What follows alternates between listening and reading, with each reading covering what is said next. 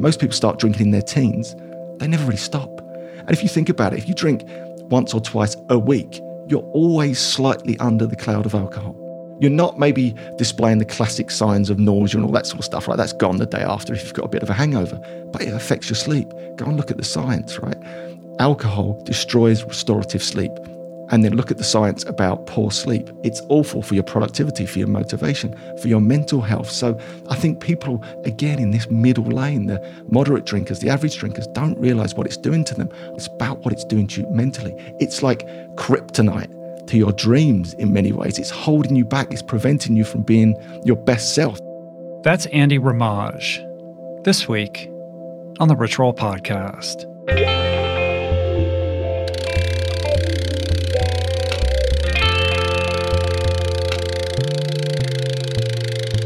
The Rich Roll Podcast. Hey everybody, how you guys doing? What's happening? My name is Rich Roll. I'm your host. This is my podcast. And today is a very special day because I have a couple guests here that want to say hi. Say hi, everybody. Woo! Yes! We are coming at you from the hills of the Tuscan countryside. On the final day of our Plant Power Italia retreat. It's been an amazing, transformative week. And today, I'm just carrying on the tradition that we started a couple years ago of including the group in the recording of one of the podcasts offers. So happy to have all of you guys here today to help me get through this. Recording the intros is like the hardest part of this whole thing for me. It's painful, but we're going to get through it together. So excited to have you here today. So the subject matter of today's conversation pivots around alcoholism in general, and alcoholism is a subject that might have come up over the course of this week. It's certainly a subject that is frequently discussed on the podcast, and I've openly shared my personal experience with this disease. As most of you guys know, I've been sober for many years. But alcoholism is something that is a self-diagnosed condition. Only you can determine if you have it. And if you do, if you realize or come to the understanding that you are indeed a true alcoholic, I can make you a couple promises. Unless you get sober and stay sober, it's not going to be a good journey. Your path will eventually lead to one or more of three places that you don't want to go, either jails, institutions, or death. So this is very real.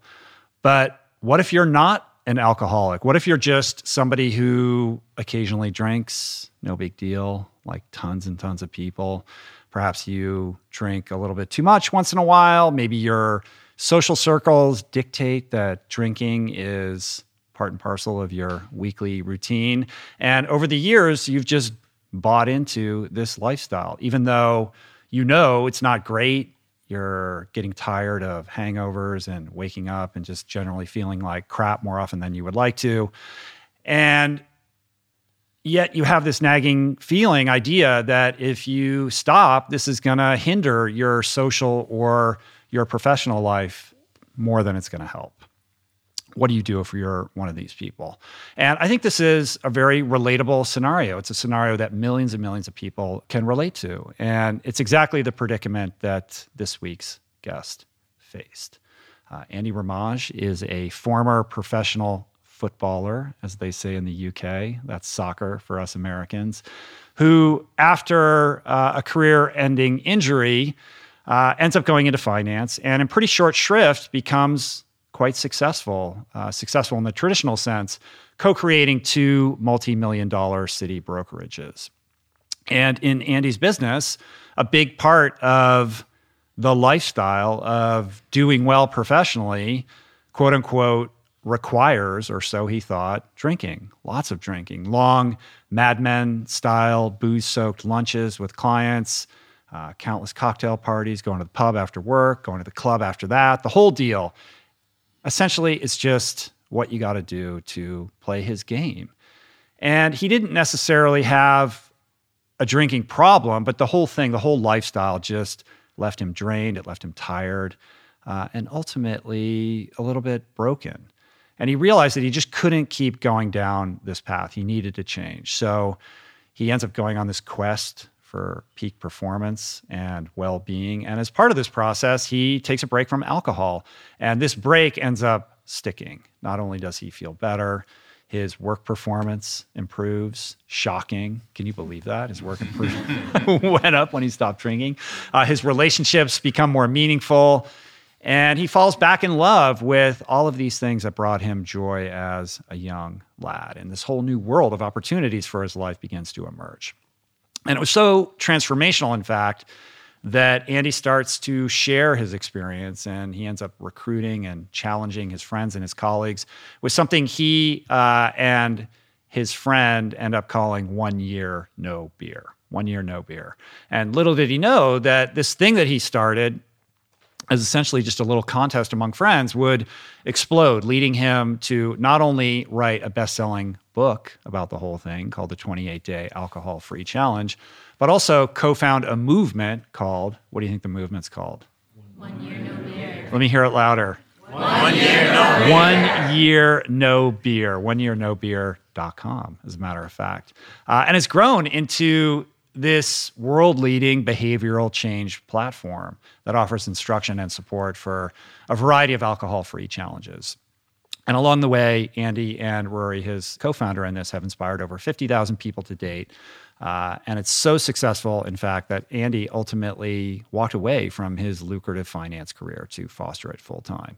It's a great story. It's all coming up in a few, but first.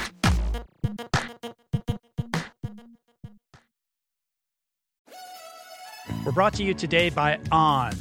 I am a total gearhead. I love researching the latest technology for the sports I enjoy. And I've learned that people often overlook apparel. But what you wear isn't just clothes. It is, without a doubt, technology. Technology that can make or break a performance. And I can tell you, after spending 2 full days meeting with the apparel wizards at On Labs in Zurich, that On is innovating in this space like no other, with next-gen premium fabrics and just this heightened level of sophistication and precision and testing and development and intentionality previously unheard of that puts them just miles beyond the competition. I've been rocking On's high-performance running apparel, including the long tees, the weather jackets, even the climate jacket, all super lightweight, tailor-fit, built to move, and just gorgeous to get you out and get it done in fleet-foot comfort, no matter the weather. I'm super proud to be a brand partner with this impressive team, from increasing product sustainability to improved energy return and impact protection. Truly Swiss innovation at its finest. To get you moving, On is offering an exclusive 10% discount. To redeem, head over to on.com/richroll and use code RICHROLL10 at checkout. We're brought to you today by Birch. If you're serious about optimizing your sleep, listen up. I've spent countless hours researching and testing various methods to improve my nightly shut-eye, and I can confidently say that it all starts with a good foundation.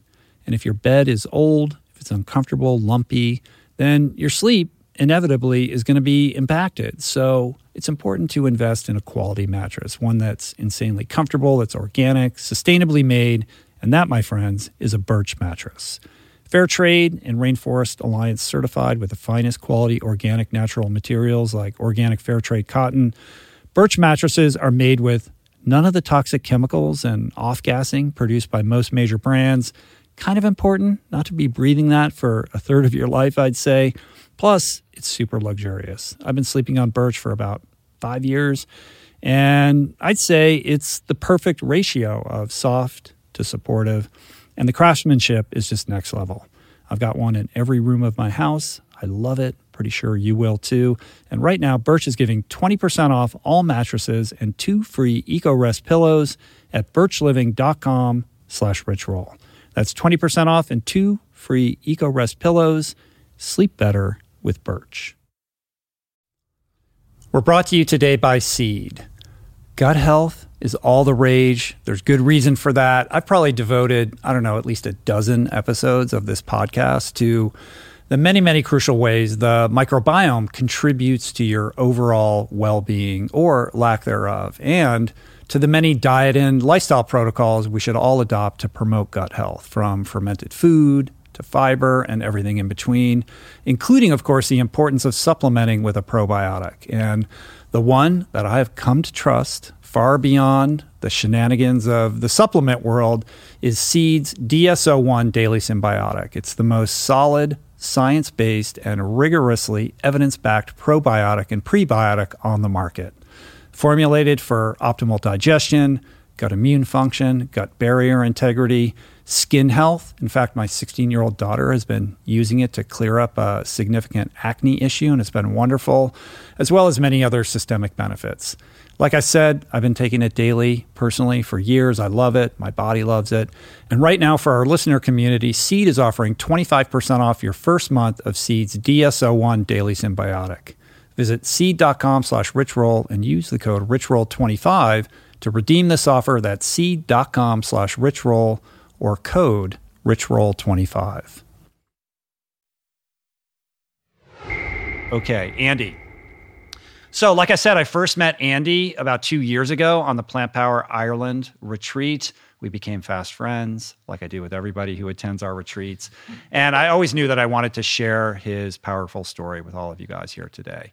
And I think it's an impactful one. It's not necessarily for those of you who are in 12-step or all you people who know deep down that perhaps you need 12-step. I think it's more for those who are a bit closer to normal on the alcohol spectrum, those who consider themselves average drinkers, people in the middle who find themselves abusing alcohol from time to time, those who most likely started drinking in their teens and never really stopped, people who kind of maintained a slow and steady pace of alcohol consumption without any real given thought to addiction or the negative side effects of alcohol on a daily basis, which basically means a majority of our society, right? This is the way that most people relate to alcohol in our culture. So I think this one is really great. And despite Andy proclaiming himself an introvert, he is quite the storyteller.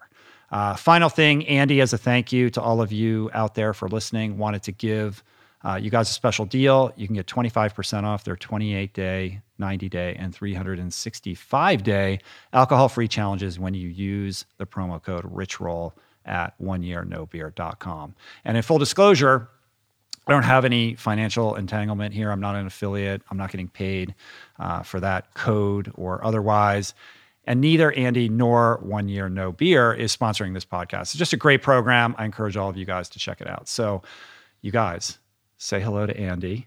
Give him a greeting from Italy from our retreat. Andy, we miss you. We love you. And we're so excited to share your message with everybody here today because your name has come up several times over the course of the week. So much love, my friend, and everybody out there. Please enjoy my conversation with Andy Ramage. Good to see you, my friend. Thanks for coming over to do this. Oh, I'm excited, man. I'm excited. Last time I saw you was a beautiful day in Shoreditch. Yeah, hanging Super out. trendy neighborhood in London, and we had a catch up. And we talked about when you were going to come to LA to do the podcast, and that day has arrived. That day has certainly arrived. I'm excited. And what a lovely day that was actually in Shoreditch. And I came all the way to LA and it's lashing with rain. What's the story with that? I blame you. Yeah. The rain was insane. It's already rained more in the last week than it did all last winter. Really? Which Yeah. we need. It's good. But. Yeah, it's good, but just not when I'm here. Come Yeah. on, I see the adverts from home and Rob Lowe and all those handsome people in the sunshine and I arrive over and it's lashing. I'm like, that's not supposed to happen. I like how you zeroed in on Rob Lowe. Yeah, it just is. I've got him in my mind for some reason. Well, your mistake number one was January. Picking January as a month to come here. I mean, there's this idea, this endless summer Beach Boys concept that it's always 85 and sunny here. And we do have a winter. It's mild, but it's in the 40s and it rains in the winter. So sorry to burst that bubble a little bit, but we have some sun for you today. Good. Yes, it's back. We're back on track. Well, you've been on a crazy journey that we're going to unpack, as I like to say here.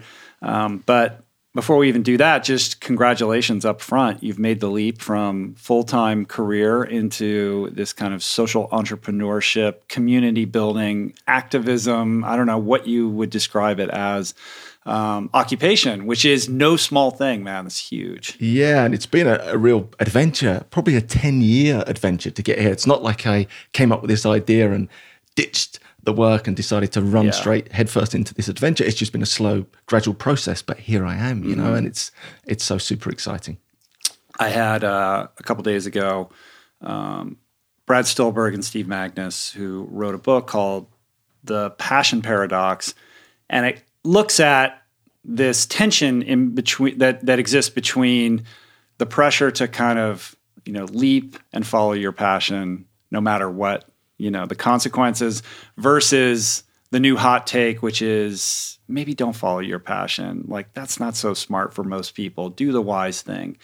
And where they kind of come down on it is what you have executed on beautifully, which is following your passion, but doing it incrementally and responsibly. Because I think when we met in Shoreditch, you were still working part-time and perhaps, you know, with an aim of ultimately at some point getting out, but not in a hurry to do so. Oh, absolutely. And there's this whole sort of thesis around Cal Newport. I don't know if you're familiar. Yeah, he's coming on the podcast pretty soon. He just sent me a galley of his new book. Right. I'm excited by that because I think he's great. Deep work and so good they can't ignore you. And the whole thesis behind that is that actually you grow your passion over time. You grow meaning over time. And that certainly happened for me. You know, I never would have thought down the line that here I am, this sort of entrepreneur and helping people, you know, change their relationship with alcohol when 5 years ago I was knee deep in the stuff. Yeah. You know, and here I am. And I think it's very much that take in life that actually you can build this momentum towards, you know, your passion and your meaning. And it's not about rushing headfirst into it. You can do this stuff on the side.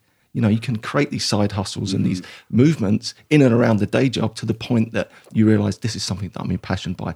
I'm going all in, but in a gradual process that's not going to put your family and things. It's not a binary mathematical equation. It's more like advanced calculus, because you essentially are walking away from a very lucrative career with a pretty predictable trajectory where you know you're going to be making X for the next number of years, to step into not necessarily the most easy to comprehend for-profit venture. It's not like, oh, I'm going to do this startup now and we're going to scale this thing and sell it. You're creating essentially a movement.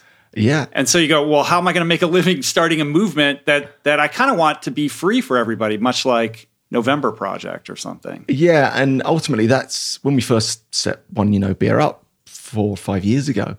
The idea that it was going to be completely free. And we were two well-paid brokers, Rory Fairbairns and I, the co-founder, and we were like, just give this stuff away. We were so impassioned about our own story. You know, let's help as many people as we can. And then we realized quite quickly that actually free costs a lot of money when you're self-funding this thing. For it. And we were like, hold on, this is literally hundreds of thousands of pounds we'd put into this thing. Not free for you. No, not for me and Rory. And we got to this point about 2 years ago, funny enough, and we were like, I don't think we can continue. We can't fund this thing anymore. We were broken. Again, we were broken in our body and our minds because we were doing this around our like very busy jobs and our families and whatnot, that we're going to close the doors.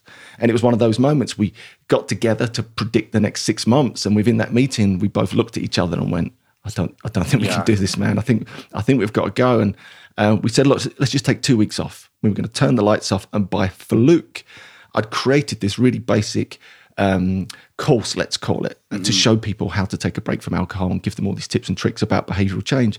And it was really easy for me to put a paid for component on that.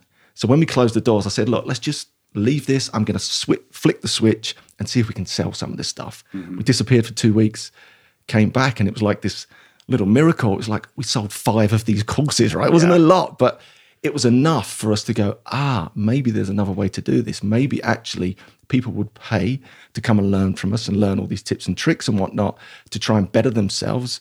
And we can create a real business then that actually is robust enough to help lots and lots of people. Just enough sort of positive vibes in your direction to keep that pilot light lit. Yeah. And that was it. And then literally, I think 2 weeks after, Pam McMillan came to us and said, would you write a book? The 28-day alcohol-free challenge. And it literally has taken off from there. We just haven't looked back to the point now we've got investment coming in the front door, which we can get into a bit later. Joe DeSena has just invested with Spartan Races. That's great. Yeah, I know Joe. That's great. That's fantastic. Very cool. So now it's becoming this real business to do good in the world, which is super exciting, to the point that I've stepped away from broking, as you mentioned there. I was still doing 2 days a week, but it was never really 2 days a week. You know what it's like? Your mind's always in it. To the point that now this is a full-time vocation. This is not a job. That's crazy. This is just how does it feel to be completely free? Oh, it's wonderful. Of the oil business. It is the wonderful. Brokerage business. Because my text and WhatsApps and whatnot, it's always going on, right? That is a real fast-paced, full-on type of business. It's very hard to just dip your toe into that business, because when you're in there, it's game on. And there's always problems associated with that. So for me to have had the last, 6 weeks just writing my next book, thinking about One Year No Beer, trying to do a bit of the social stuff and all these wonderful things, it's just a different game. Yeah. You know, it's a different game. And it's you said beautiful, that to me. man. Well, you came on our Plant Power retreat to Ireland. That was like, a year and a half ago or something like that at this point. And you shared what your vision for this was. And it's it's ambitious to be able to execute on that, and you're doing it, man. It's unbelievable. It's super cool to see. Yeah, and exactly. And I think if you remember back at the plant-based way retreat, I stood up and said, "Do you know what? I think I know what I'm going to do. I think I'm going to leave my job and try and take this to the masses." You got the masses. clarity that was what you were going to. That was going to be your mission. It took me a year and a half to get there, but well, it's scary. Yeah, you know? It's scary. When you have kids and a wife and mortgage and all of these things. Every responsible person and everybody in that more conservative world is going to pull you back to stay. Oh, exactly. And then there is that pressure. Exactly. You've got a family and you've got these people dependent on you, and you've got this dream and you've got this passion, but eventually it always wins out. And you said to me all the time, look, when you get out and you really get the chance to focus on this, great things are going to happen. And here I am. Yeah. You have to open that door to allow that energy to come in. Yeah, exactly. And there's something about setting aside the responsible aspect of kind of bridging both worlds, of having one foot in each world, which I think is important. And I did that, and you've done that. At some point, you've got to leap all the way. Yeah. And until you do so, you're not really putting the message out to the universe that you're all in. So why should anybody else reward you for being all in? Oh, exactly. That's so true. I think you've got to show up at some point. Yeah. You've got to, literally stand up and be counted and say, right, I'm going to do this. I don't care what the consequences are. And ultimately, as you said yourself, I think once you go all in, people notice that, people respect that, and you start to gain that extra momentum that you couldn't probably quite get before. Yeah. Well, let's back it up. Yeah. I want to hear the origin story, the superhero origin story, which begins with an athletic kid with a dream of becoming a professional footballer. Yeah, I mean, so I signed with a professional club when I was 10 years old. Oh, I didn't know it went back that far. Yeah. So I've signed with a club called... Where in England did you grow up? So I grew up in East London, a place called Dagenham, or Dargingham, if you want to be posh. 'Cause it's not very posh. It's very blue-collar, working class, I guess humble beginnings. But I loved it there. I had two things, a BMX bike and football. That's all I needed. I was very lucky, parents together, full-time mum to look after me and my two brothers, just all about football. And I just loved it. And it was my passion.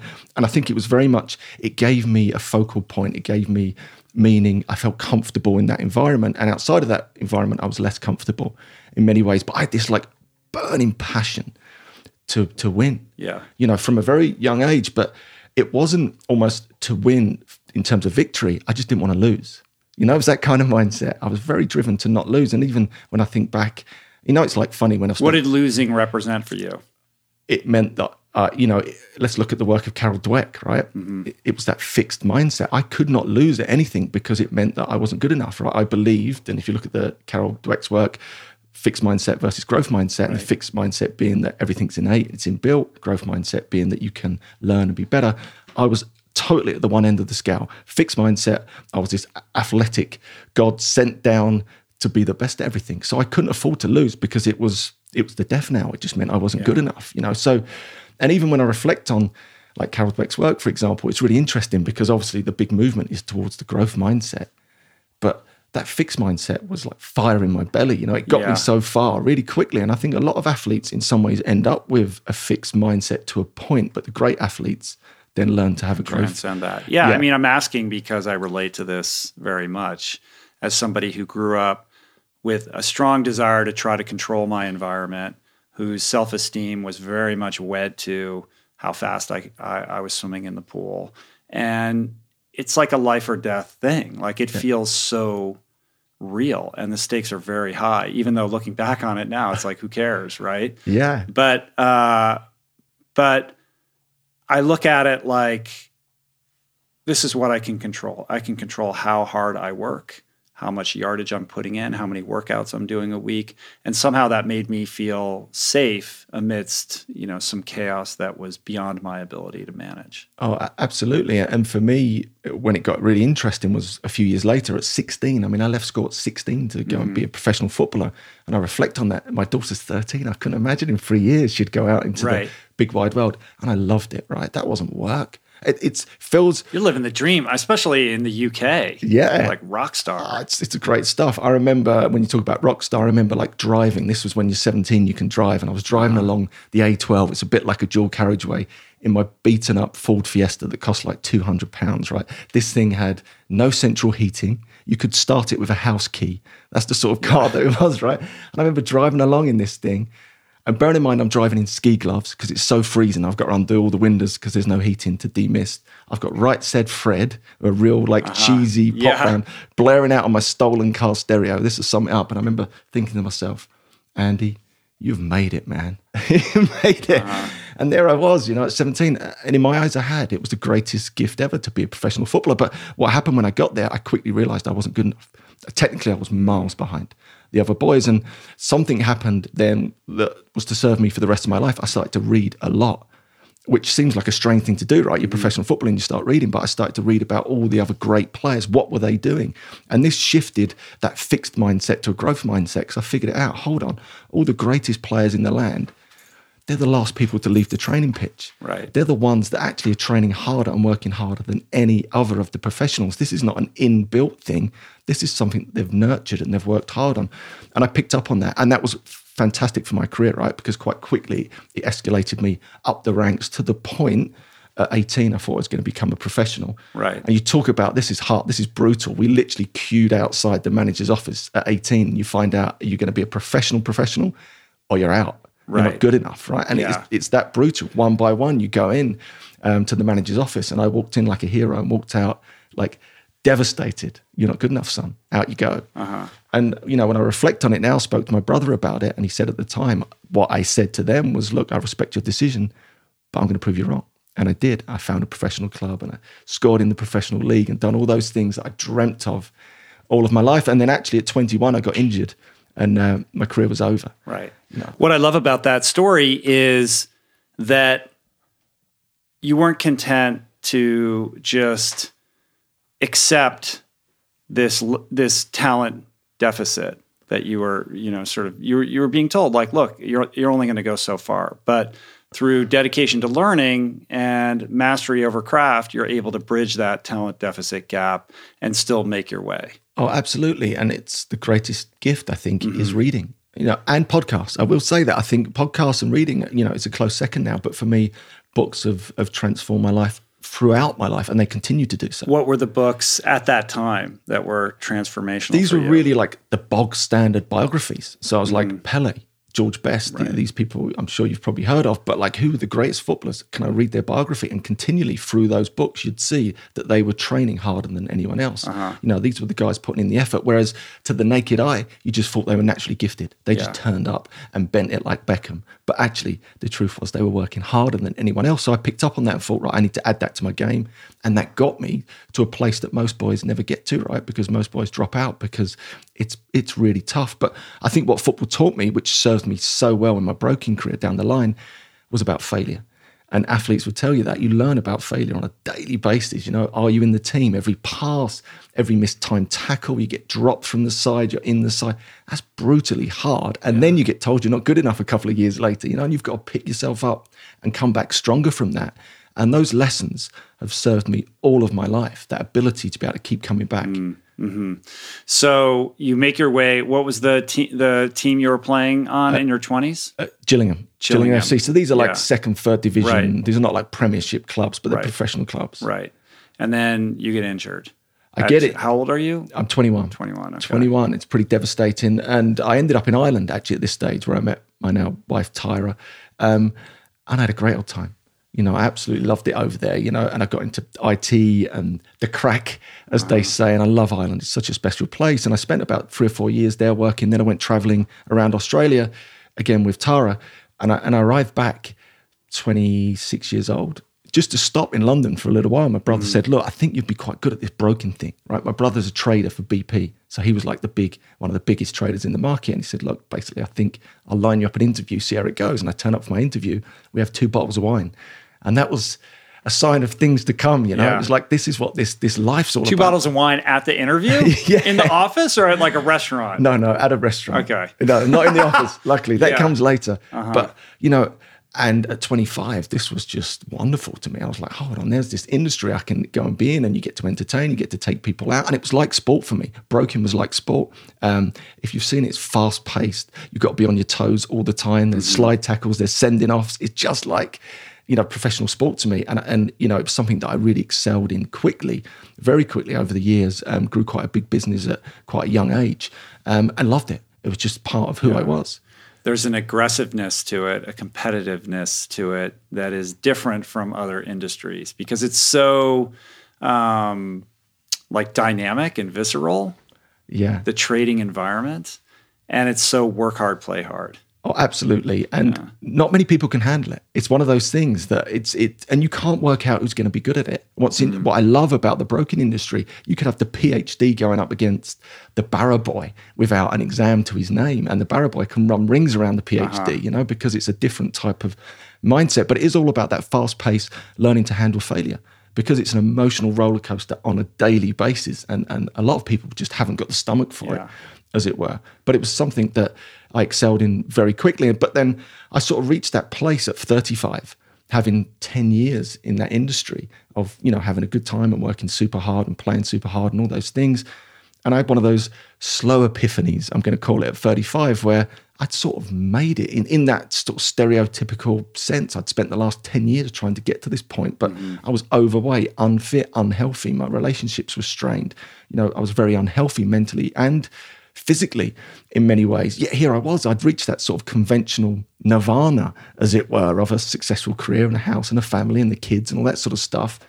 And I was like, oh, I feel a bit meh. I was like a 5 out of 10. This wasn't supposed to happen. Yeah. In my mind, it was supposed to be angels singing, and I was meant to moonwalk out the office at this stage of the game. So I started to reflect on everything that had gone on in the past, and I looked around the office and looked around the city of London and saw a lot of people stuck in that same loop, all trying to reach this conventional place of success, to discover that's actually really what life's not really all about.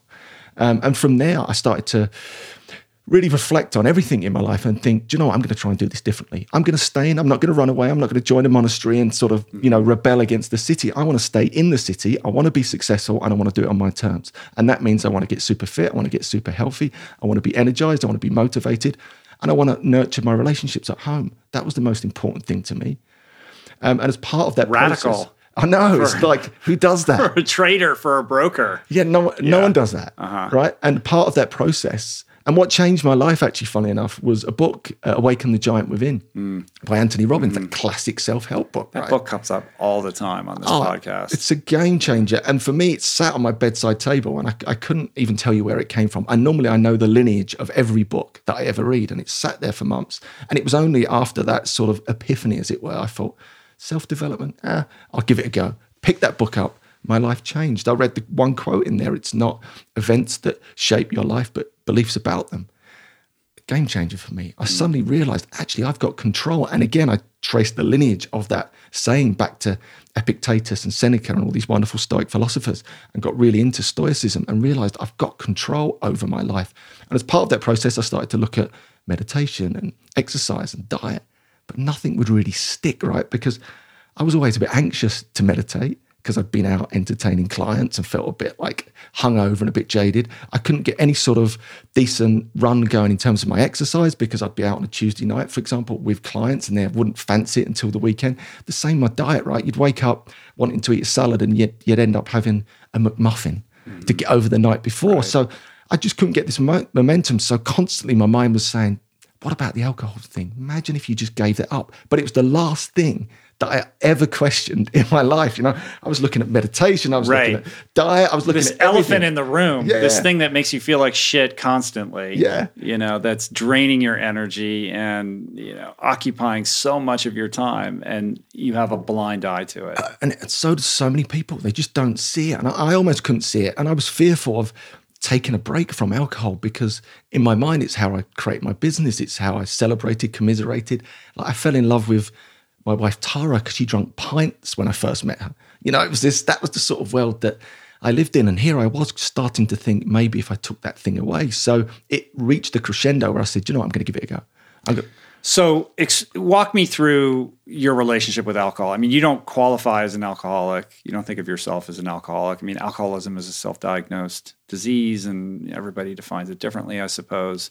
But what was your relationship with booze? And this is a brilliant question and a great time to talk about the way I view it. I sort of view it almost as a gradient, if you know what I mean. At the moment, conventional thinking wants two boxes. There's the alcoholic box, and you put problem drinker in there, addict in there, and everyone's in that box, and everyone else is in the other box. There is no gradient to this alcohol thing, and this is something that I really want to get into because, in my opinion, it is just one long gradient. Everyone's on there. Anyone that drinks is on that gradient. It's not this box situation. I'll do you one better on that one. I actually think that addiction in general, which can manifest in one's relationship with alcohol or any substance or behavior or relationships or literally anything that takes you out of whatever emotional state that is making you uncomfortable. Addiction, quote unquote, in its broadest sense, is a condition that I think all humans experience on a spectrum. So on the very far end, you have the guy lying in a gutter who can't pull the needle out of his arm.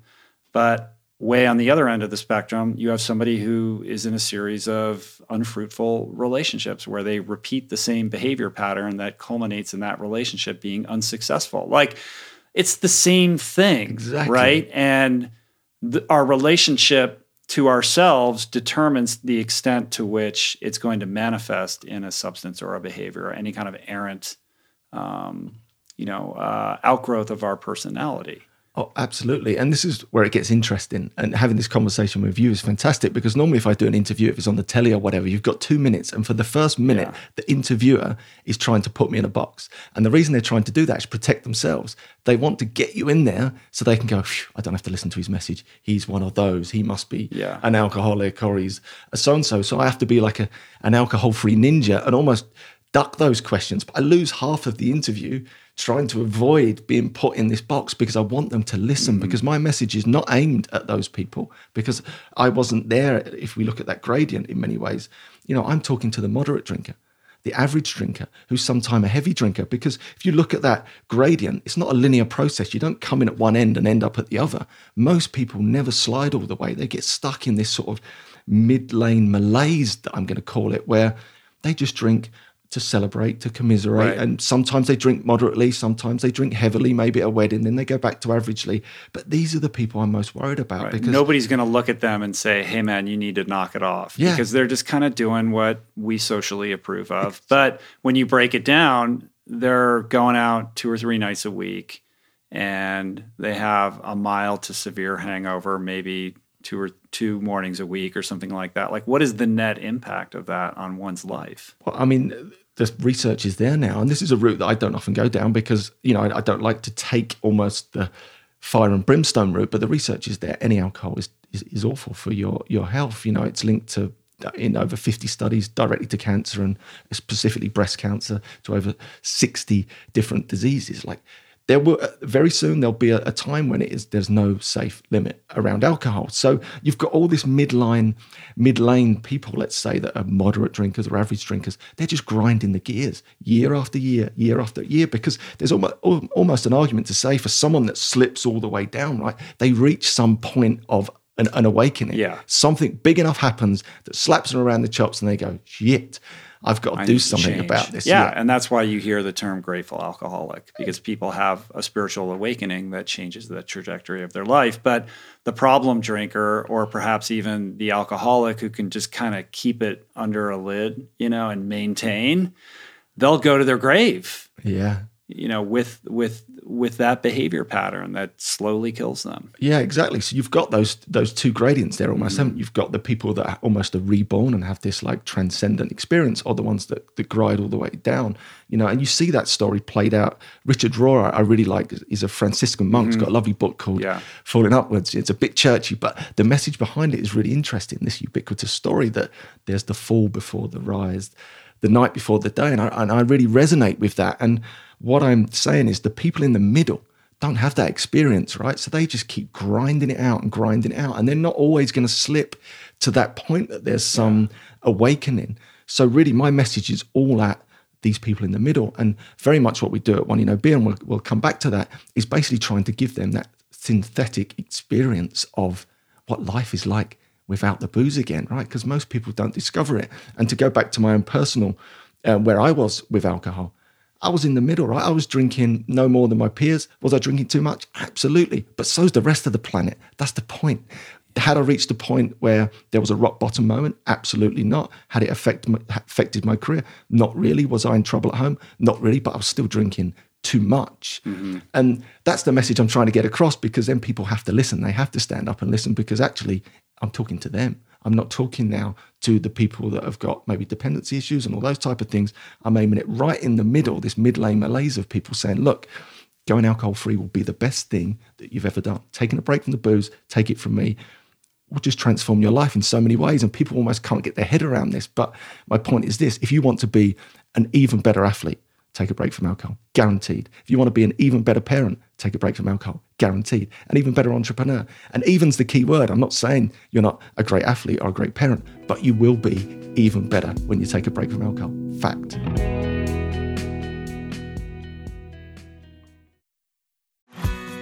We're brought to you today by Recovery.com. I've been in recovery for a long time. It's not hyperbolic to say that I owe everything good in my life to sobriety. And it all began with treatment, an experience that I had that quite literally saved my life. And in the many years since, I've in turn helped many suffering addicts and their loved ones find treatment. And with that, I know all too well just how confusing and how overwhelming and how challenging it can be to find the right place and the right level of care, especially because, unfortunately, not all treatment resources adhere to ethical practices. It's a real problem, a problem I'm now happy and proud to share has been solved by the people at Recovery.com, who created an online support portal designed to guide, to support, and empower you to find the ideal level of care tailored to your personal needs. They've partnered with the best global behavioral health providers to cover the full spectrum of behavioral health disorders, including substance use disorders, depression, anxiety, eating disorders, gambling addictions, and more. Navigating their site is simple. Search by insurance coverage, location, treatment type, you name it. Plus, you can read reviews from former patients to help you decide. Whether you're a busy exec, a parent of a struggling teen, or battling addiction yourself, I feel you. I empathize with you. I really do. And they have treatment options for you. Life in recovery is wonderful, and Recovery.com is your partner in starting that journey. When you or a loved one need help, go to Recovery.com and take the first step towards recovery. To find the best treatment option for you or a loved one, again, go to Recovery.com. What is the meaning of life? What happens when we die? What is our purpose here? If, like me, you ponder these delicious existential questions, I have got just the thing for you. It's called Soul Boom. It's a podcast hosted by everyone's favorite best friend and my friend, the deep thinking and deeply hilarious Rainn Wilson, where he communes with intellectuals and entertainers, theologians and philosophers in intimate exchanges that tickle the mind, heart, and yes, the soul. Subscribe to Soul Boom on YouTube or wherever you get your podcasts, and explore other groundbreaking series at voicingchange.media.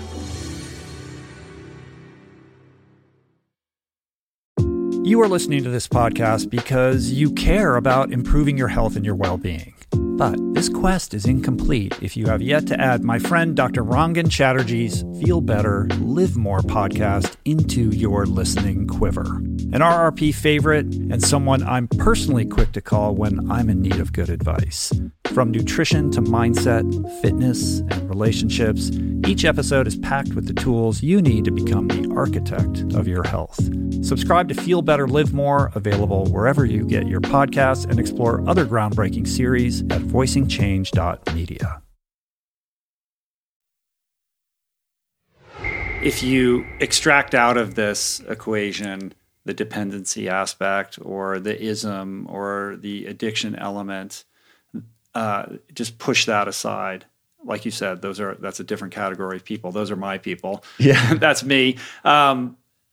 The big hurdle that you have to address, confront, and deal with is just the social pressure, like the environment that is contributing to this kind of behavior perpetually. And I know that's a big part of your story as somebody who doesn't feel that they had a dependency issue, just being immersed in a professional culture in which drinking was part and parcel of how you made a living. I mean, you've told me this story about like your mentor or your boss telling you, like, if you're not going to drink, like, forget it. You're not going to make it in this business. You're finished. Yeah. And, I was told on no uncertain terms by various people that if you don't drink in this business, you're done for. What can you offer? Basically, which didn't if you actually think about that, that's such an insane thing to say. It is. And genuinely, I was said directly that by a couple of people. Just said, well, what do brokers do if you don't take us out and sort of, entertain us? I don't really understand it. I'm like, well, we actually do a lot more than that.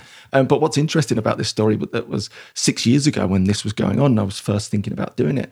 And I heard a few of those stories. I ended up leaving that firm, not for that reason. I left that firm just to set up my own business, right? To test myself, again, to test myself in the arena that was this, I guess, very social world that I was in. And could I do it without drinking, right? And it was unheard of. This is like, no one does this. No one doesn't drink in this industry for a proactive reason, to be a little bit better and a little bit faster. And to fast forward a bit, the business that I ended up setting up was 7 times bigger than the previous one. Mm-hmm. And the reason that was is because I stopped drinking. And, just to sort of give you a bit of the story behind that. So 5 years ago, I set out on this alcohol-free adventure, and I told a few people, as mentioned, that I was going to stop for 28 days. They all laughed, right? My one really annoying colleague bet me any money I wouldn't last 28 days. And he was totally right. I didn't. I lasted about 2 weeks and my rubber arm would be twisted because I was in this social pressured environment of being the broker, and I was the larger than life sort of character, and I'd entertain, and that meant going out and whatnot. So if people saw you 2 weeks ago and you were swinging off the chandeliers, and then fast forward 2 weeks, you're like, I don't fancy drinking tonight. That's just not acceptable. People are like not willing to, hold on. It's like, why are you doing it on my turn? If I'm out with you tonight, I want you to perform, as it were. So I found it really difficult going up against that social pressure, and I made every mistake in the alcohol-free book. For example, I can't tell you how many times I would literally get to the bar and I wasn't drinking tonight. Like, I'd made the conscious decision, I'm not drinking, I'm having a sparkling water. I'd get to the edge of the bar and there'd be a bit of a scrum, and you'd sort of smell the crisps and feel the ambience and the clatter of the glasses, and then through the sort of beer-soaked air comes that immortal question, what do you want? And I'd say, like, with full confidence, pint of lager, please. And I'm like, how does that happen? I just, when that my sounds sparkling like, water to me, when I hear that though, because I've done that a million times, like, that sounds like alcoholism. Yeah, to me, no, see, so I view it differently in the sense that I just think it's conditioning. In so many ways, it certainly was for me. There was definitely no dependency there, but you put yourself back in that environment and you just do these things like, hold on. And, and I've learned so much about, psychology and behavioral change since then, that for me, most definitely, it was just about actually finding ways to prepare yourself in advance for those sort of moments. Because as soon as I got a decent run going, life just changed beyond belief. I got to 28 days. I eventually got there after various false starts. And did you do that? I don't want to interrupt you, but did you do that on your own, or did you have like a program? Were you accountable to anybody? Like, how did that work for you? No, I had nothing. And that actually is a really good question, because it was the genesis, I think, of what we've done at One Year No Beer. Because 6, 7, 8 years ago, when I first really started looking at this, I couldn't find anything for someone like me. For where I was on my stage of the journey, I didn't believe there was anything for me. I couldn't find any role models. It's either AA, which is shrouded in mystery, Yeah. and conjuring up ideas of, old men in trench coats in church basements, or that's it. There's no other. There was nothing, Nothing literally else nothing. to It was like explore. tumbleweed. And even to try and this actually reminds me, to try and find role models and heroes. Your story is one of the first I came along. And as you know in your story, it goes all the way through to those classic, I guess, rock bottom moments. So to find someone who was an entrepreneur or a business person or an athlete that had stopped drinking alcohol for proactive reasons because they wanted to be fitter and faster, there were none, literally no role models. And on that note, if anyone's listening, I want to know who these people are. I still don't really know who they are. I want to know who the athletes are, the entrepreneurs are, the people that have stopped drinking for a proactive reason and they've 10x their business or their athletic careers better than ever because there's so few of these people out there. So here I was in that situation. There was nothing for me. I was learning on my own. I was making every mistake on my own. But rather than give up, I got really intrigued by the whole thing. So I went back to university to study the degrees and the master's degrees and all these things part-time because I was fascinated. Why was this happening? I knew I didn't have this dependency, but I was still making these mistakes. I was still crumbling to social pressure all the time. And eventually I got to this 28-day moment, which was such a big thing for me. And I remember waking up, it was Saturday morning, sun was shining, the kids were on top form, Tara was in love with me, I was in love with her. And I went, this is pretty cool. I think this is how you're supposed to feel. Like my eyes were bright again. Right. I was like, oh, I haven't felt like this in years. And what's interesting, in my mid-30s, I thought I felt tired all the time. I was lethargic all the time. And I genuinely believed that's the sort of what happens when you get to middle age. Right. And here I am at 44, and I'm running rings around 22-year-olds. I'm full of energy, full of vitality. So how sad was it that I actually believed that's sort of how you're meant to feel? And it's not. And it wasn't until I got a bit of space from alcohol that I actually realized what it was doing to me in terms of that mental cloud, I think, that just hangs around. And this is what people don't realize. Most people start drinking in their teens. They never really stop. And if you think about it, if you drink once or twice a week, you're always slightly under the cloud of alcohol. Yeah. You're not maybe displaying the classic signs of nausea and all that sort of stuff, right? That's gone the day after if you've got a bit of a hangover. But it affects your sleep. Go and look at the science, right? Alcohol destroys restorative sleep. And then look at the science about poor sleep. It's awful for your productivity, for your motivation, for your mental health. So I think people, again, in this middle lane, the moderate drinkers, the average drinkers, don't realize what it's doing to them. I'm not talking about all the amazing health benefits, and there's going to be so much more of this coming through, by the way, that suggests alcohol's the number one carcinogenic, right? It's like smoking in many ways. But it's not about that. It's about what it's doing to you mentally. It's like kryptonite to your dreams in many ways. It's holding you back. It's preventing you from being your best self. This is what gets me excited about it all. Yeah. I mean, I remember, when it was starting to get dark for me, you have this idea that, okay, I'm entering into this bargain. Like, I'm going to go out tonight, I'm going to have fun, and tomorrow it's going to suck, but I'll shake it off. And when you're kind of 21, you can do that. Yeah. You can shake it off pretty quickly. But as you progress into your 30s, you're not shaking it off in a couple hours. And if you tied one on pretty good, I mean, it's days before you feel normal again. So let's say you hit it hard Saturday night. So Sunday's a wash. Monday, and then you don't really sleep well that night. So Monday, you're kind of out of it. Tuesday, the fog's starting to lift a little bit, but you're not 100%. And it's really not till like Wednesday or Thursday that you actually feel like, okay, like now I feel like how I'm supposed to feel. And then it's Friday. And you go again. Yeah, I mean, you know what I mean? So you're literally working to your capacity one day a week. Yeah.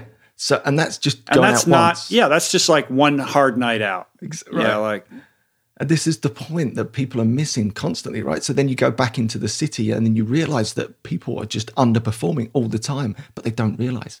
I describe it a bit like a cuckoo in the nest. It sort of gets its way into your life and you don't really notice it. Its effects are so subtle, but you're not quite as motivated anymore. You're not quite as energized. You haven't got that sort of mojo or that brightness in your eyes, but it's so subtle you don't really notice. A bit like I was saying a minute ago, I just thought that's how you're supposed to feel. But then you get people to remove it or take a challenge, for example, and they have these sort of eureka moments, as I sort of mentioned, almost a similar moment to when you hit these sort of rock bottom that you just go, oh, that's how I'm supposed to feel. And that's why we see these massive transformations. And that's what happened to me. So I got to 28 days. The social pressure. how long did it take you to get to 28 days? I reckon I must have taken about 30 attempts, right? So you're talking over the space of like years. Yeah, okay. Right? So I'm being very honest. And somewhere along that spectrum is when you left and started your own business? Like in the middle of that experiment? Okay. Yeah, and then I came back to that new business with this mindset of I'm going to do things differently, right? I'm going to actually set up a broking business and not drink. This is unheard of, I know. And in many ways, because once I arrived there, I realized the business would fail unless I was on my A game constantly. We'd gone up against all the big competitors. This was a little-known firm in the UK at the time, OTC Global Holdings. And what we did was massive, very quickly. And the reason it was massive, because I was on my A game all the time. Yeah. It makes such a difference. On a Friday morning, when the whole of the city is decimated, right? The presenteeism is through the roof. I'm banging the drum. You're on it all day. There's the window of opportunity. Yeah, and lunchtimes were a massive window of opportunity for me, right? Because I knew a lot of the other brokers were out whining and dining. And I was like, let's hit it hard over lunch. Let's hit it hard on a Friday. And we muscled our way into that business just by being sharp and on the ball because of all the great things that came back from going alcohol-free. So I get to this 28-day mark, as mentioned, and I think, this is cool. I'm going to keep going. And bearing in mind, the social pressure is building up now. People are like, okay, the joke's over. Come on, let's get back to drinking. Right. We've got clients to entertain, right? Yeah. And I'm like, I don't think so. I'm going to keep going. I'm just going to push this boat out a little bit longer and see how I go. I'm feeling really good. I'm just going to keep going. And what happened, I got to 90 days. And that's when things really started to take off. For example, I lost a lot of weight. I lost 3 stone in weight, 42 pounds in weight, right? So now you're looking really good. And this is something I want to talk about. What happens when you go alcohol-free? You get all these hidden advantages that you've got no idea are there. For example, time. Right, we're all time poor. It's a modern day disease, right? Stop drinking, you will get a ton of time back. Like for the last 10 years prior to that, it was a constant wrestle with the alarm clock. Every morning, alarm clock, wrestle. There was no time. It was work, stress, family, repeat. And all of a sudden, I was waking up just a little bit before the alarm clock. And I was like, cool. I got into Hal Elrod, The Morning Miracle, Jeff Sanders, 5 a.m. Miracle. I thought, what? I'm going to start pushing the old alarm clock back a bit and see what happens. And I pushed it all the way back to 5 o'clock. That gave me 2 hours, right? 2 hours a day to do what I wanted. Me time. I got super fit. I got super healthy. I did my study, did degrees, did the master's degree, started the movement, all before work. And this is when it gets really interesting. That was 2 hours. But then I was getting so confident because of the alcohol-free superpowers that was building up in my ability in the office. I was like, well, actually, I think I'm going to get in an hour later now. Because I was confident that when I was in the office, I was knocking it, out the park and banging your the drum. productivity is so off the charts compared to what it used to be comparatively that you can afford to come in an hour later and still kill it. And so then that 2 hours in the morning turns into 3 hours. Yeah, and this is the subtle changes that I'm talking about that people haven't picked up on because you've got that confidence, that self-efficacy that in your ability because you're consistent. This is the key word, consistency. When you're drinking, you're never consistent, even if it's once a week. This is why I'm talking to the moderate drinkers as well, because your diet's never consistent. Your exercise never consistent. Your productivity is never consistent. But when you remove the alcohol, you're on the ball every day. You're confident you're going to turn up. So now I've got 3 hours to play with, right? You can change the world in 3 hours a day, pretty much. And that's when the snowball started. I started to look at my diet. And here's a great story for you. So, well, it starts off not particularly well, but my dad ends up having a treble bypass, right? Was a walking heart attack. Didn't realise, quite a fit guy, has his treble bypass. Me and the 3 brothers all get checked out. Of course, I'm the only one who shows up. I've got heart disease, 35 years old. I've got heart disease. Calcium score, I should have been a 0.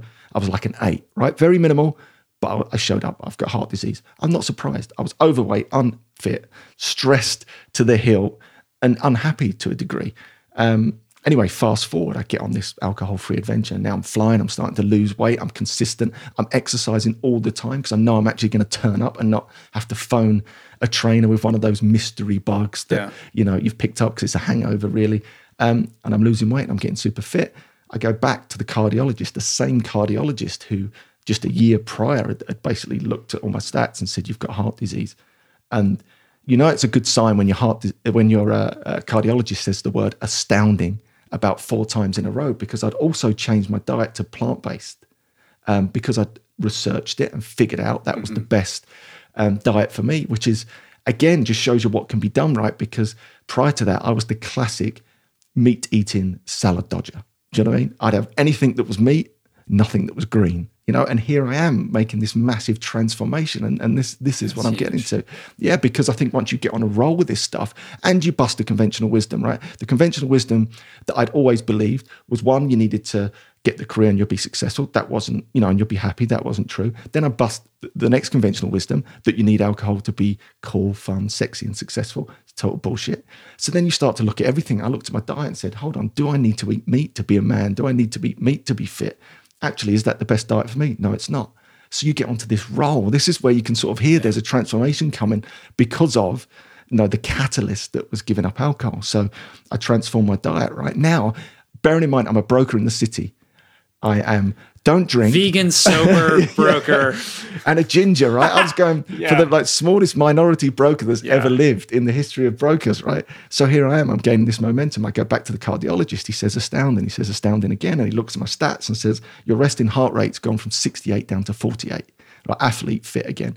Your body fat's gone from 35% down to below 10%. You are lean, you're super fit, you're super healthy. And he says, with regard to your heart disease, you've paused this heart disease, right? It should have gone up. It hasn't gone anywhere. This is like astounding. And he says, hold on, I just want to speak to the guy that actually did the test because he understands the stats better than me. He can see what's going on. He disappears for 5 minutes. He comes back in and says, this is amazing. He says, it looks like you've reversed the heart disease. Yeah. I mean, how cool is that? And again, that's a plant-based diet, and going alcohol-free, because it was alcohol-free that was the catalyst to get there. Well, when you're boozing it up, it's pretty hard to control your diet. We can't. You're just like, you wake up, you feel lousy, and you're going to put your face on an Egg McMuffin for sure. Exactly. You just can't control that craving for greasy food.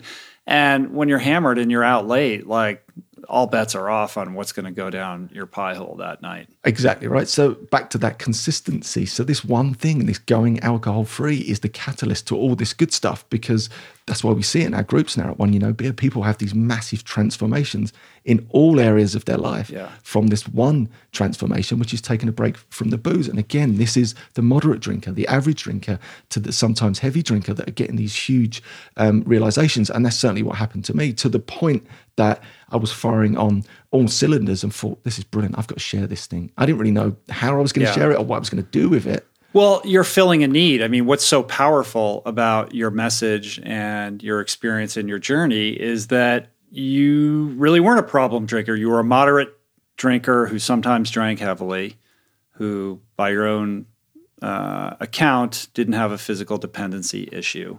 And that is super empowering, because who else is advocating for this kind of lifestyle who stands in those shoes? It's either, the hardcore alcoholic or nobody. So I would imagine, as you start to kind of, put a voice to this, that on the one hand, you're this positive lighthouse beacon where people like yourself can go, hey man, now it's cool to do that. I'm going to go check this out.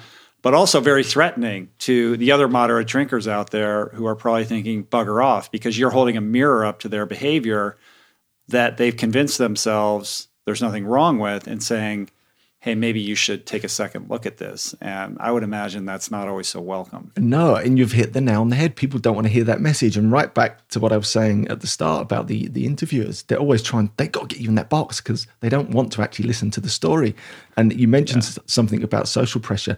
We run a survey in conjunction with Sterling University of over 1,000 people, right? This is massive percentages. 98% of those people said the reason that they didn't take a break from alcohol more often was because of social pressure.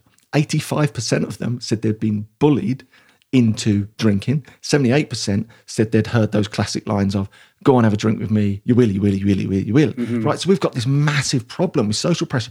No one's talking about this stuff, right? No one's going after this. This is absolutely huge. And what it says to me, that we've got this massive group of people that have been completely underserved for so long, that are in this midline, this malaise type of place of average moderate drinkers that are actually desperate to take a break. Maybe they're starting to hear the message get out there. Maybe they're sick and tired of the hangovers. Maybe they believe they're going to be fitter and faster, but they're scared stiff to do it because the social pressure all around them keeps convincing them not to. And I think if we go back to evolutionary psychology, and I mean, you had Yuval on, who was fantastic, wasn't he?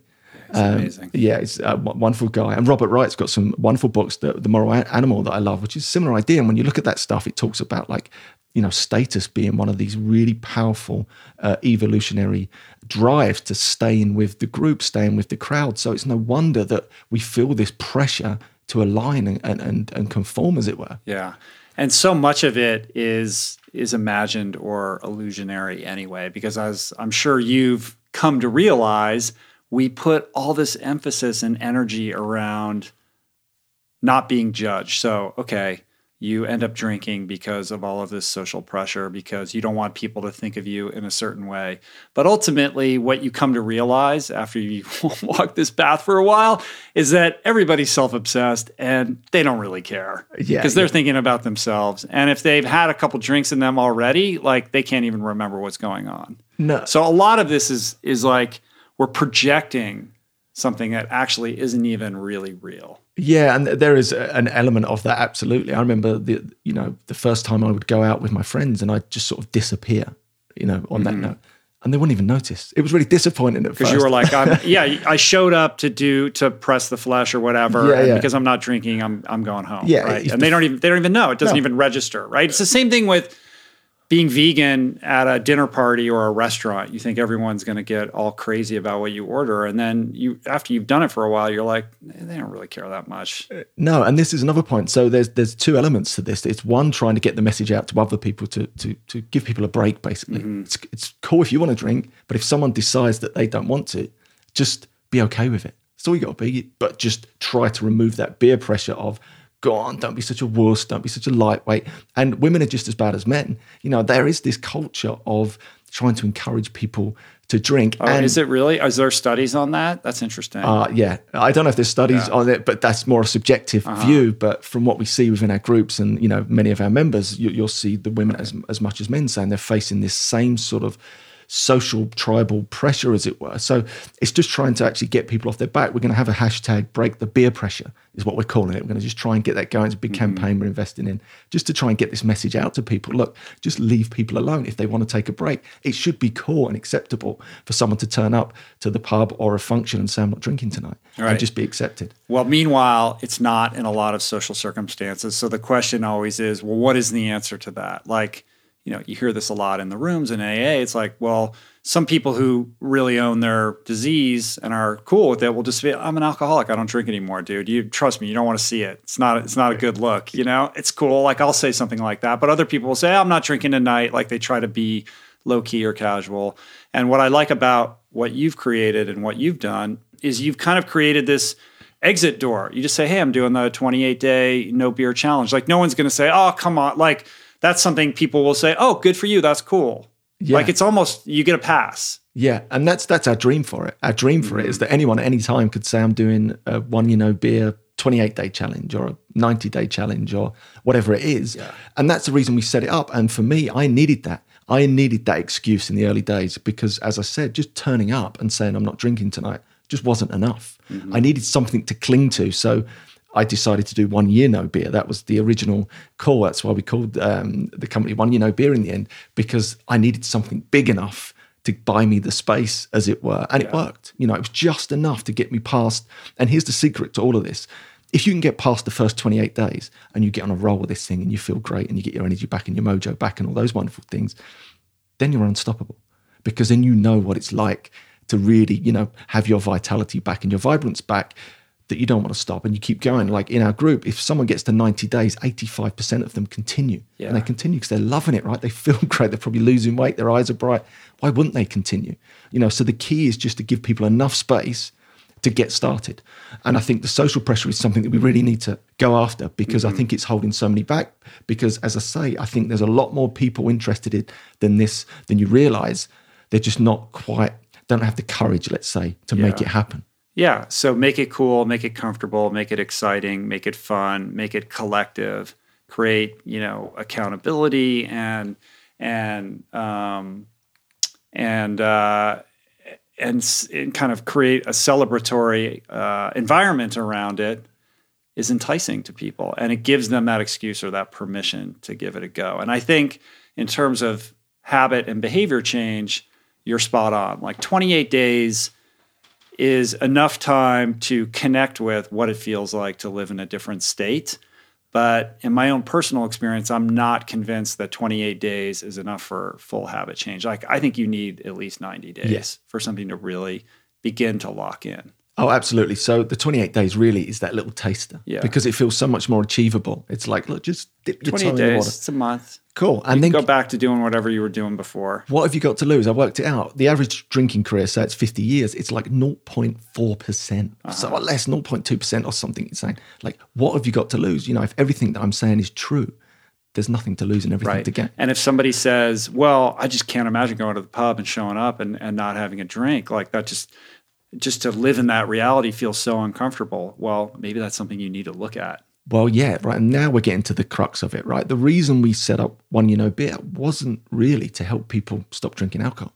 That's just behavioral change. When you're aimed at that middle group, it's just behavioral change. It's not dependency.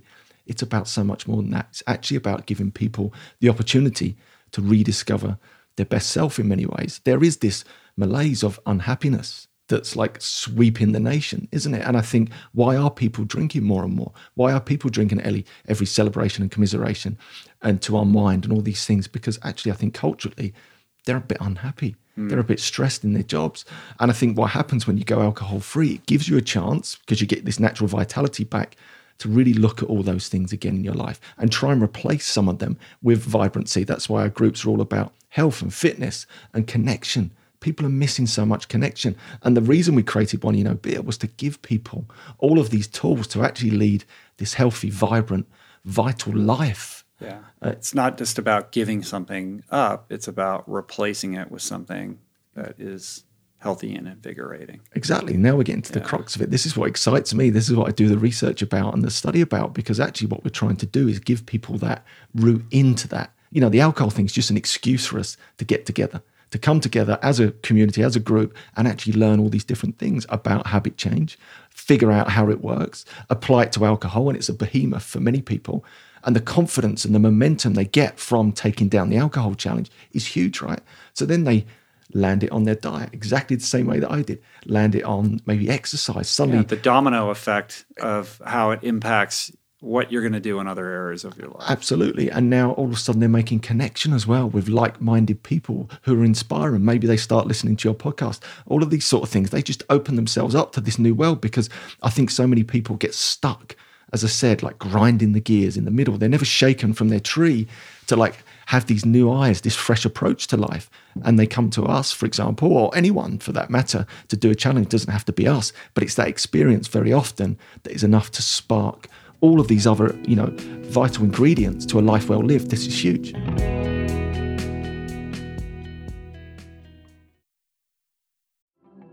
There are certain rare people who have a powerful voice and know how to use it. My friend Amanda de Cadenet is one such human. The podcast is called The Conversation because it is the conversation, a groundbreaking series of raw and honest exchanges on the issues that matter most: mental health, sex, politics, ambition, gender roles, and more. Listen to The Conversation wherever you get your podcasts and explore other groundbreaking series at voicingchange.media.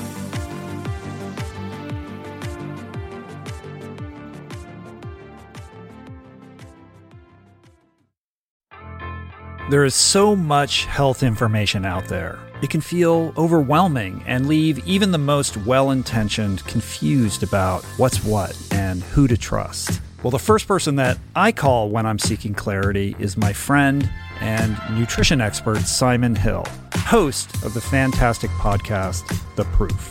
Each week, Simon matches wits with brilliant scientists, translating their evidence-based insights into actionable tools for better well-being. Subscribe to The Proof, available wherever you get your podcasts, and explore other groundbreaking series at voicingchange.media.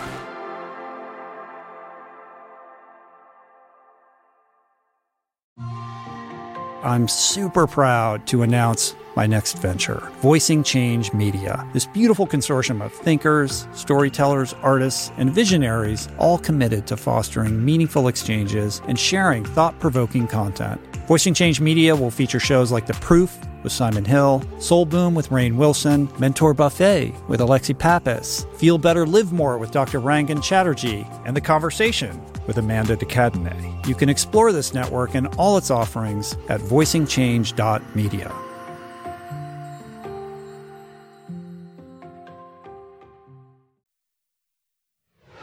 I think what you said about unhappiness is massively true. And I think you've actually understated it. I think there's gigantic swaths of the population who are very unfulfilled in their daily lives. And I know what that feels like. I know what it feels like to be upwardly mobile and completely disconnected from myself and tremendously unhappy. And when I was in that state, the only thing that kept me going was the idea that I could go out and party that night. The idea that I would just go home at the end of a miserable day and go to bed so I could wake up and do it again was unpalatable, unimaginable. Yeah. Like, it was almost like alcohol allowed me to continue in this life that wasn't right for me, but it also prevented me from confronting it and making changes. And I think we live in a culture in which there's so much energy behind distracting us, whether it's video games or movies or Netflix or alcohol or whatever, pick your drug or gambling, whatever it is. We're never bored. We have a supercomputer in our pocket that can keep our mind occupied at all times. And you actually have to muster almost an innate superpower to get still and honest with yourself, to live and sit with your feelings. You have to go out of your way to do that. But in truth, that's the only way in which the truth of your circumstances is going to become evident to you. Absolutely. And you've hit the nail on the head, right? And this is essentially what we're trying to do for people in many ways, because you only discover that, I think, when you remove the alcohol. And Gabor Mate, I know, is a good friend of yours, and I've been lucky enough to train with him, has that saying, not why the problem, why the pain. And I think we're really getting into the crux of this now. Why are people working to such a point that they're so stressed that they're coming home and turning to the drug that is alcohol? Why are they feeling lonely in a massive city and turning to the drug that is alcohol? Because I think we're missing these foundational psychological elements that if we look for them, we can discover them and we can try and actually do healthy things to fulfill those needs. But what happens is when we're drinking, we just turn to alcohol all the time, right? Because it's just so bloody easy. It's so easy to come home and crack open a bottle of wine. And here's the thing. It doesn't mean that you're going to end up being an addict or dependent. It could be these moderate drinkers that are going through exactly the same stuff. They're unhappy. That's why they're drinking twice a week, because they're unfulfilled in their jobs. The stats are, 1 in 2 people and more really dislike the job they're in. This is so sad. Your connection is just breaking down all over the place. And very much what we're trying to do within One Year No Beer is give people this opportunity to remove the alcohol and then reflect on all these points in their life and then put the work in to add fulfilled, healthy alternatives to relax, to relieve boredom. Come on, Andy. I love my job. I love my kids. But, I like to watch the game on Saturday and maybe drink 4 to, all right, let's be honest, 10 beers and then maybe do it again the next night. And no harm, no foul. Yeah. I don't cheat on my wife. I show up at work on time. I get my kids off to school. What's the big deal? Yeah. And that's my point, right? For all of those people at the moment, you might be a good dad and you might have fun and you might be reasonably successful. But I think if you remove the alcohol, you'll be even better. You'll be even more vibrant. You will get that opportunity, I think, in many ways to experience all the best things about life without taking alcohol. Yeah. And here's another thing. Now when you say that, it's ooh, you want to take my best friend away from me. I know. Yeah, so this is the other option, right? But if you like the taste, alcohol-free alternatives are brilliant, right? There's a lot of placebo in that. You're not going to get the drunk effect, but that's the bit that's holding you back. I don't understand that at all. No, I know. Why would they do that, right? But they are a brilliant alternative, I think, for people, for that placebo early on to fit in, to reduce the social pressure. I think lots of people like to turn to the alcohol-free alternatives. But I get it. And this is not going to appeal to everyone. But my point is this. I think if you want to be a great entrepreneur or a great athlete or any of these things, and so people are out there, they want to be the better or the best version of themselves, there is no place for alcohol. Or just take a break. Just reassess. Try being an entrepreneur without it. Try being an athlete without it. And if you're even better, continue. What have you got to lose? Yeah. Nothing, and everything to gain. So how long into this journey before you start getting your master's in positive psychology? Like this is when you're still working full time? Yeah. You decided to go to night school? Yeah. So I did. I finished a degree because I left school at 16 to be a football. So I had no formal education outside of the baseline at 16. I went back to finish the degree. I did all this part-time in those mornings when my life was changing. Right. Wow. And the master's now finishes this summer in June. And my second book also finishing in June. Yeah. It's exciting. I'm busy, but alcohol-free superpowers. This stuff cannot happen. You have a lot of energy. I'm not going to dispute that. Yeah, this is the difference. But how long... So you're having this experience, you're kind of having this epiphany. I'm sure you're beginning to share it with your colleagues and your friends, et cetera. But when does it dawn upon you that you want to create like a movement? I mean, that's a leap, right? Yeah. From, hey man, like I'm killing it at work and I feel good, to I'm going to like basically put this message out in the world and kind of crowdsource this idea. Yeah, by fluke in many ways. I met a guy, Rory Fairbairn, another broker. And just to close the story, if you mentioned the book, the Red Book, Anthony Robbins, Awaken the Giant Within. I normally know the lineage of all those books. It was Rory that gave it to me 10 years prior. And I couldn't remember because I was probably drunk in the pub. Right. Fast forward. It just sat there and you never read it. And I never knew it. And fast forward 6 years, I met Rory. He'd just taken a break from alcohol. And what's funny about it, we decided to get together, bearing in mind I'd left that company. He worked for the old firm. And he was really worried about meeting me because he was like, I'm not drinking. I'm meeting Andy. This is going to be some big, drinking session. Did he know you from another had he been out partying with you in the past? Yeah. So we knew each other, right? We were thick as thieves. We worked together in the old firm and I left to set up a new one and we got together and he's thinking, oh no, this is going to be a big boozy session. I'm seeing Andy and I'm thinking, I'm going to have to explain, go through the whole process with Rory and tell him why I'm not drinking. We get together. We're both not drinking. It was brilliant. So we sat there for waxing lyrical about how great we were feeling about not drinking. Inspired meeting. Two brokers not drinking and crushing it in many ways. And we just sort of said, I think this is really cool. I think we should share it. He was way more tech savvy than me. I went on holiday, wrote a little ebook, set up a website and just said, let's just put this ebook up on the website, see what happens. And one of those, 10,000 downloads later, loads of people are picking up on this book. We start getting emails. It's gone all over the world, 72 odd countries. You're like, we just thought we were going to be sharing it with a couple of guys like us in the city. And it hasn't really stopped since because suddenly it started to gain arms and legs and we were like, this is really cool. We're helping lots of people. We get all these wonderful messages about it's transforming people's life. It's just giving them the confidence and the courage that actually it's about taking a proactive break. It's not about problems and boxes and all this sort of stuff. It's just like, come and take a challenge, just see how you feel. So it really starts to gain momentum and we haven't really stopped since. Did it begin, just on a tactical level, did it begin with a Facebook page or a website? When you guys got together and said, hey, let's do this ebook, how do you even introduce that to the public? It was via a website and then another website and then another website as we spent more and more money trying to get this thing wrong, right? It's like building a house and never actually going to see what was going on. Like we were getting, I'm sure we made every mistake in the book that you can possibly think of. And then it was Facebook. Very much. We set up a community and we were like, will a community thing work? And it's the most powerful thing we have now. Be a community is just stunning. How many people do you have on that page now? So we have on Facebook about 50,000, which is really cool. But then we have the closed communities in and around that. And what's wonderful, I think it's really the best part of social platforms, right? Because all the fluff is stripped away. No one's in our group going, hey, I'm on holiday and I'm amazing. Yeah. Isn't my life wonderful? It's like, do you know what? I'm having a really tough day today. What would you recommend? Would you show me some support? Or it's like, do you know what? I'm at day 90. I'm a hero. I'm loving, I've lost 5 stone in weight. I feel better. I'm more energized. So I think you just see this wonderful community coming together, right? From all over the world. Mm-hmm. We have tons of American members. Do you have different ones for different cities? No. It's all at the moment, but I think we will, we're definitely going to segregate out, especially into the US, I think is the big sort of growth, area in many ways. But it's just a wonderful platform to see people coming together from all over the world, from all different races, all different sexes, all different ages going, this is really cool. Why didn't I do this years ago? I feel great. I got a text this morning from a guy that's a triathlete, Ironman.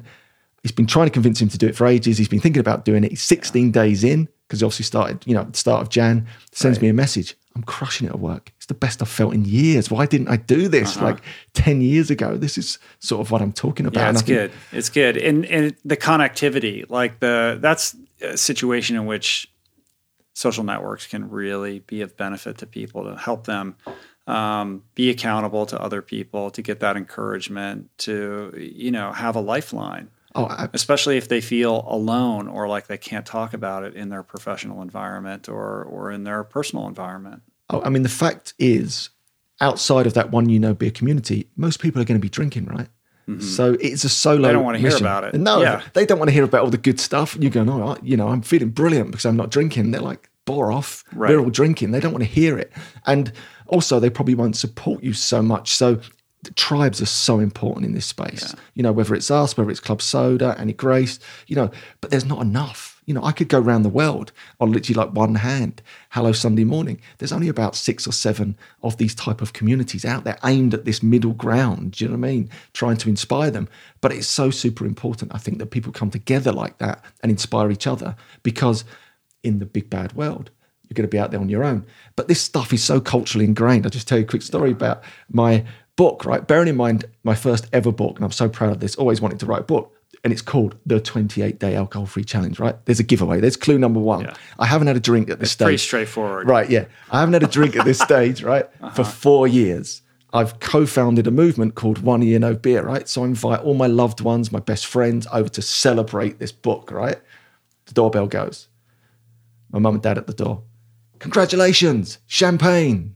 And I'm like, oh, how's this going? Of course. My brothers turn up. Congratulations, wine, friends, whiskey, beer. So strange. Right? Human beings are bizarre. And they all love me and they get it. But it's just so ingrained in our culture that you go to someone's house, you bring alcohol. So I've got this photo of all my books. Like, I'm really proud of them all fanned out on the kitchen table that I wanted to give everyone.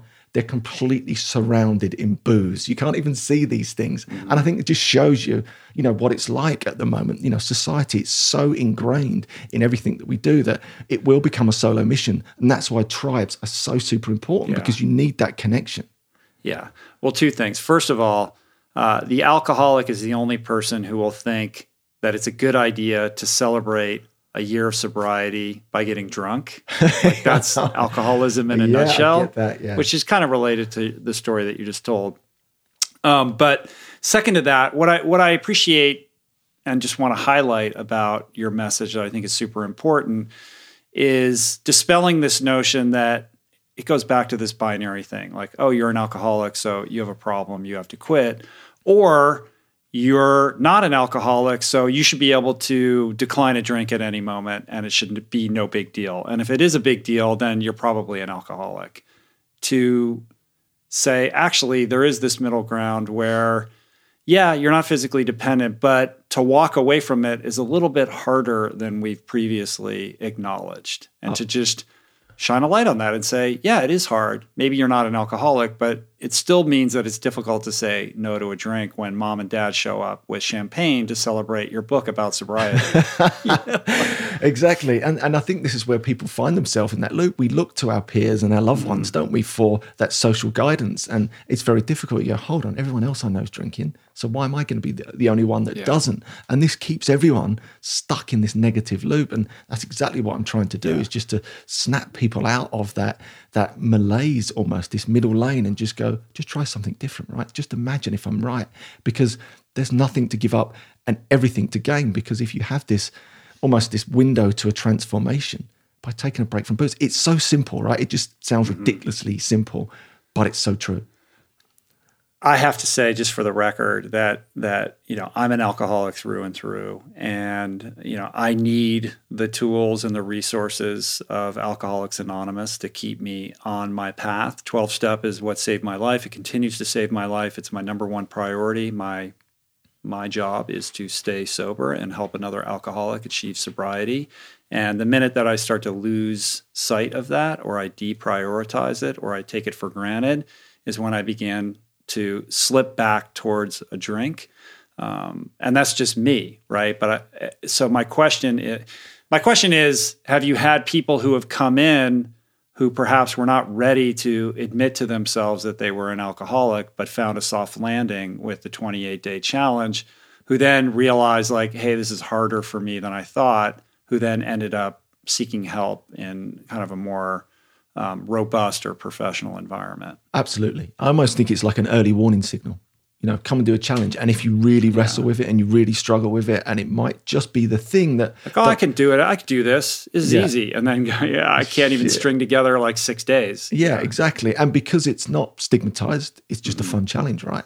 Who's not up for a fun challenge? It gives people a little, opportunity, I think, to test the system. And it might be... in a low stakes environment. Exactly, right? And it doesn't work out. And you go, hold on, this is way tougher than I thought it was. But in saying that, we have a lot of people that will come back and try again, and then crack it. And some people will try again, and actually go, do you know what? And we signpost people towards, the wonderful work of the AA or 12-step or Smart Recovery or whatever it is. Centers or anything like that. Exactly. And that's really important. And also, I think many of our members will do a 90-day challenge, for example, and then they'll go back to drinking. Because this is not about not drinking forever or being absent forever. It's like Lent for them or something, right? It is, but it's readdressing, because the secret behind all of this is that I know if they take a 90-day break from alcohol, they'll see, and they do it with the right mindset. This is really important. Do it with the mindset that we're trying to get across, that there's nothing to give up and everything to gain. They learn to socialize again. They learn to relax again. All those things that actually have been missing from their life, they get connection again. They get community again.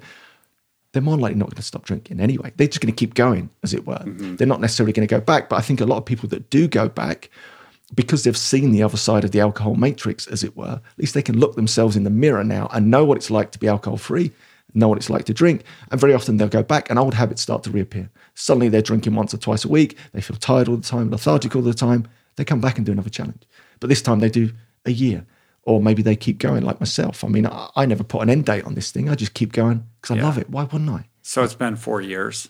Almost 5. It'd be 5 Fair, but, why would I ever drink? Why would I? Seneca said it best. It's not that we don't have a lot of time, that we just waste so much of it. Why would I ever waste a day on a hangover? I'm just never doing that, right? Yeah. And therefore it becomes easy for me, because I've built this vibrant, healthy lifestyle that's alcohol-free. So why would I put that in danger by having a drink? That just doesn't compute in my brain anymore. Therefore, no willpower is required. It's not, thinking about this every day. It's just gone. It's just off my radar. So you've explained the intellectual aspect of the benefits to be had by putting alcohol in the rearview mirror, and you've cultivated and created this amazing community, support community for this endeavor. But what are the actual practical steps that you advocate, like in the book, on the Facebook page, in the work that you do, in the speeches that you give, et cetera, to help people figure out how to actually execute on this? Yeah, and this is really important. So again, within the box, we've got all the practical tips, right? Those like take out the ringleader, for example. You've always got that one guy in the pack or girl in the pack that's, if you try and tell them in a social environment that you're not drinking, they're going to destroy you, right? And they're going to take the mick out of you, and everyone follows. So you got to take that guy down first. You've got to take out the biggest guy first. How do you do that? That's an in-person moment. This is not a text moment. This is like get in front of this guy or this girl. It's like a movie thing. Yeah. And tell them all the reasons why you're doing this challenge, right? And be open and honest with them, because you get that person on side, watch the rest follow, in a social environment. So, I mean, that's the real sort of light-end experiential stuff, to the real deeper, meaningful stuff, which is, it's about autonomy. It's about mastery of this subject. And this is where it gets really interesting. And there was a great study by Walter Mischel, the marshmallow study. I'm sure you're familiar with this, the marshmallow study, where they brought the kids into the room, the 4-year-olds into the room, and they offered them one marshmallow, right? But just before the researcher left the room, he said, I'm going to offer you a deal. If you don't eat that marshmallow, when I come back, 2 tomorrow or whatever, you can have 2 marshmallows, right? So he leaves the room, and then they timed how long it took for these kids to eat the marshmallows. By fluke, because he wasn't actually testing for that at the time, he came back to the study years and years later, because his daughter went to the same school as the other kids, and he started to notice that some of the kids were always in trouble, some of the kids were doing really well, and actually looked at his data and realized the distance or the time that they took or they resisted the marshmallows actually was a real indicator of future success and happiness and well-being. And the science was all over this, right? The medical field were all over it, because who's going to defer gratification? Yeah. And it was like, it's very rare to see something in childhood play out into adulthood. So then they latched onto this whole willpower thing and said, right, if we can show people how to learn how to delay, they're going to be more successful, more happy and whatnot. And I think it's misled a generation, right? Because everyone's been fixated on not eating the marshmallows, as it were, when actually our approach is eat the marshmallows, right? Come to this thing. And rather than white knuckling an alcohol-free challenge and holding on for dear life for 28 days, remind yourself of all the great things that are happening right now about being alcohol-free. Have you woken up and you feel more energized? Are your eyes brighter? As someone just said, wow, you look great. Have you got more energy? Are you crushing it at work? Constantly connect to the wins that you're getting in the moment rather than holding on for dear life to the end of 28 days or the end of 90 days. So this is more of the sort of underlying philosophical type of psychology that's going on, that we're constantly hammering that sort of stuff home, along with the ownership of your challenge, right? When you make behavioral change, Ryan and Decky, self-determination theory, talks to us a lot about autonomy, like owning the process. When we make an intrinsic change, right, it's completely different to feeling forced, or a change is prescribed, like I should do this, I should give up alcohol, to I want to give up alcohol. And when you do, you own the process. We talk about this, right? And what that gives you is a bit of space to bake failure into the pie, because you're going to fail. If you look at the science, the trans theoretical model or stages of change model, it normally takes people 3 or 4 times around that loop to make any sort of behavioral change. So too many people have this perfectionist mindset. It's like, if I'm going to take a break from alcohol, unless I get to day 30 perfectly, then I'm a failure. Yet they might get to day 14 and have a slip up or a blip.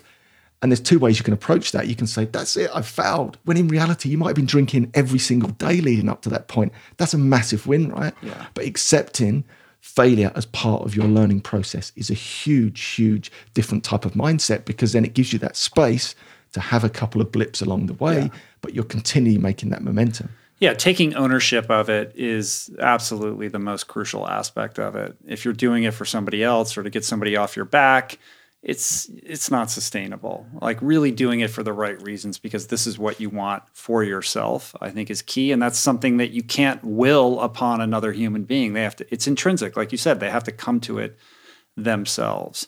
And those missteps, quote unquote failures, I hate that word. There should be a different word for it.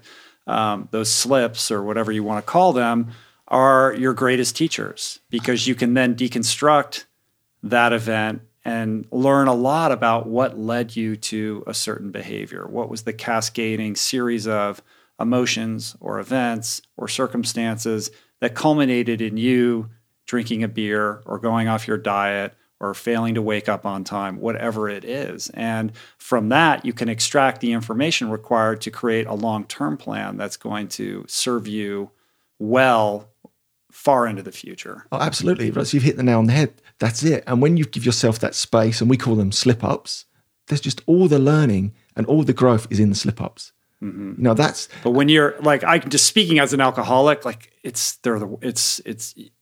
they're shrouded in so much shame. Yeah. They're horrible. Yeah. There's pain. There's pain in there. And at the time, it's going to hurt, right?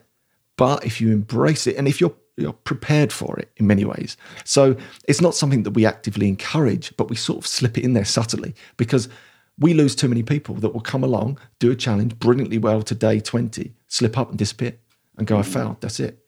And I think when you're aimed in that middle ground, so we're not aimed at the dependent, you can say to those people, look, don't use that as an excuse to give up.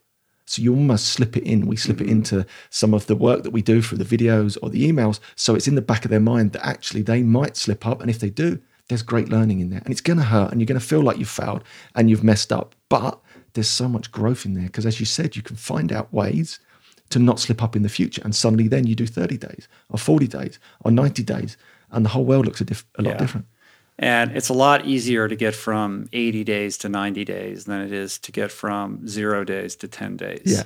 Right? The hardest move in yoga is onto the mat, right? So you just got to get onto the mat. 0 to 1. Yeah. You got to, that first couple of weeks is where all the graft is for lots of people. Yeah. And you touched on it right at the start.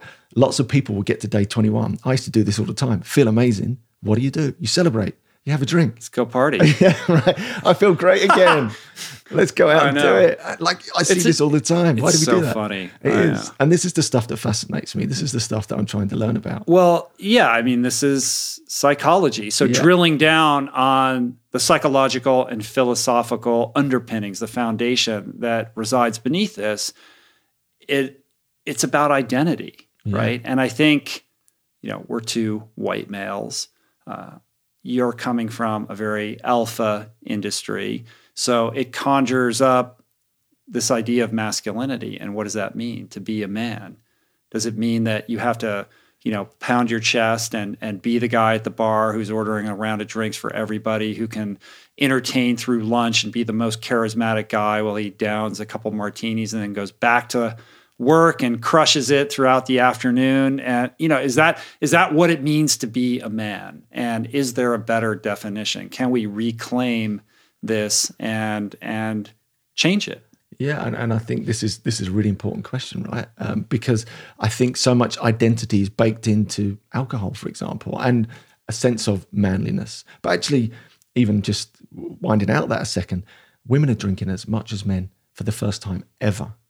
So I think, women's identities are being wrapped up in alcohol very much now. But back to the manly question, I think it takes a lot of courage to step away and not drink. It really does. As a man, I think it's one of the most manly things that you can possibly do is like make a stand. When Mark Twain said it best, when you find yourself on the side of the majority, it's time to pause and reflect. And I think that's so true around alcohol. To have the ability to step away from the crowd takes an immense amount of courage. And I think there's something really empowering for me to be a father to my two girls and not drink. I love that. That makes me feel strong as a person. That makes me feel manly, that I can deal with all life's thrown at me, whether that's a funeral or whether that's the stress or whether that's stereotypical, major trauma in your life, with a clear head and deal with it, effectively and vibrantly, rather than bury myself in alcohol. I think there's something extremely empowering by that. When you understand that alcohol masks your emotional state, and that more often than not, it's used to escape from whatever you're feeling in the moment. And that can be, like, if we're being totally honest, like that can be characterized as cowardly. And I think it takes a lot of courage to say, as uncomfortable as I am in this current situation that I find myself, I'm going to sit with it and experience it, because that's the only way I can learn from it and make changes or move forward. But to deny it or escape it or numb myself from whatever it's trying to tell me is taking an easy route out and an escape hatch that ultimately might feel good in the moment but isn't serving me. Yeah, exactly. And I think there's real empowerment in that. And I think that's one of the biggest benefits of going alcohol free. It's actually facing everything life's got to throw at you with that clear head, and knowing that you can deal with it, and knowing that you don't have to run away from it. And ultimately understanding that the fear of facing it is more severe than the pain of actually facing it. Yeah. You know what I mean? It's like the anticipation that builds, that creates all that anxiety around facing that thing you don't want to face. When you finally just face it, 99 times out of 100, you're like, why? It wasn't that bad. Exactly. And then you build that confidence, that self-efficacy, that actually, do you know what? I can deal with all of these things. I can deal with the stress or whatever, the job loss or the funeral or the death without alcohol. But I think for so many people, it's become so ubiquitous in our lives that for every occasion, there's an excuse to have a drink, if it's, to socially or commiserate. So you hit not even one drink you haven't had in almost 5 years? No, and why would I? It makes no sense, to me. Why would I ever do that? That's how my mindset is with this thing. It's just like, look, I've gained so much from this alcohol-free adventure that I'm on. Why would I ever go back? Right. Like, it just doesn't register. So what's the second book? The second book's on motivation, which I'm super excited about. So it's channeling all my learning in many ways. It's like you put yourself under pressure again and you agree to write a book, and then you go, oh, now I've got to go and write this thing. And it's been fantastic because I think it's very much dialed into what I've been doing at One Beer and behavioral change on a mass scale in many ways. I mean, the mission over the next few years is to try and reach a million people. So I'm constantly trying to figure out better ways to motivate people, better ways to help people make behavioral change. So I'm just dipping my toe into the water. I'm just warming up. There's so much to learn. I don't have all the answers, far from it, but I'm really starting to make headway, because I think a lot of what this second book's about is about a process, a motivational process that underlying it all really is just an excuse to create a life well lived. It's a motivational process that you can use to overcome alcohol, but you can also transform your diet with it. And you can also change your career with the same type of process, if you know what I mean. And ultimately what you're doing, you're building momentum towards this life well lived, to fill these psychological needs that I think are missing in so much of modern day life.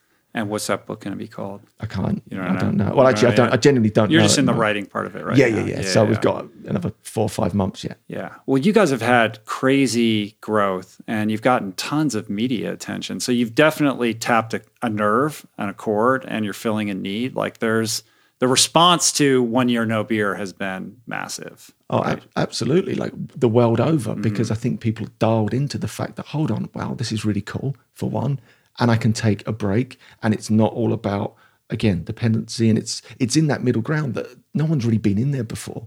And I think people are excited about it. And there's more and more momentum. As we know, millennials are drinking less and less. And I think, again, it's that middle band, that sort of 30 to 50-year-olds that are like, hold on, is this right? Are we meant to be doing this, right? It is the 30 to 50 to the 60-year-olds. The millennials don't drink that much. Like, I'm around a lot of millennials, and like they don't have the same relationship with alcohol that our generation did. Maybe because pot is so ubiquitous. I don't know what it is, but it's definitely qualitatively different. I think, and there's more interest in wellness and well-being than there was when we were that age. And also being authentic. You know, we see this all the time, on the social platforms. And ultimately, we're not authentic when we're drinking. We turn into someone that we're not. And I think the younger generation are thriving on authenticity in many ways. I think that's astute, yeah. And I think we hide behind it. And I've said this all along, even if you're drinking twice a week, you're never really you. We almost joke about this all the time. You actually only start to discover yourself, which is the greatest discovery you'll ever make, by the way, your authentic self, when you take a break from alcohol, because you're normally under its cloud, whether that's just the subtle effects of not having slept very well, or the obvious effects of actually the hangovers, or actually being under the influence of alcohol. You rarely get to experience life as yourself. And even my story, I assumed I was this extrovert all of my life. I thought I was an extrovert. And then I stopped drinking and went, I'm a classic introvert. And you might not think that, but I genuinely am. I read a book. It was by... I don't want to go to that party. No. Like, it's not fun anymore, And it was so liberating to figure that out. But imagine, for like almost 40 years, I'd convinced myself I was someone that I actually wasn't. I could play the part brilliantly, but I was like Superman. I had to go into the phone box and down a couple of pints, and then I come out as this like flamboyant guy. Whereas, I love being me now, but that's really hard. And actually, it's a good point. I think a lot of people struggle to let go of that identity, that person that they've created, or that persona that they've created around alcohol. And for me, that was one of the hardest challenges, was just going, I'm not going to be that guy anymore. But I don't want to be that guy anymore. I want to hang out around the vol-au-vents and just sort of have a nice deep conversation with someone. Do you know what I mean? I don't want to be hanging off the chandeliers anymore. And for me, that's been the greatest discovery of all, is actually being myself and loving it and enjoying it. What did you learn from your time with Gabor? Gabor's great. And so the big learning for me was back to this core theme, which was not why the problem, why the pain. Exploring the prospect of childhood trauma. Yeah, exactly. I mean, and some of that is really interesting. And Gabor went out on a limb and he did some pretty crazy stuff. And I was like, I'm not sure. Like on you, like one-on-one with you personally, or just in general in terms of his ideas? Within the group. He almost joked. He said, look, if you think you had a really good childhood, but you've now got one of these terrible diseases, I got news for you. Come up here and I'll tell you. And in 5 seconds, he'll identify. And I'll say, well, they didn't have a great childhood, and actually all these other things. So some of that is quite difficult to stomach, as it were. And he's great, he's so confident with it, and he's charismatic with it, and he's so learned on those subjects.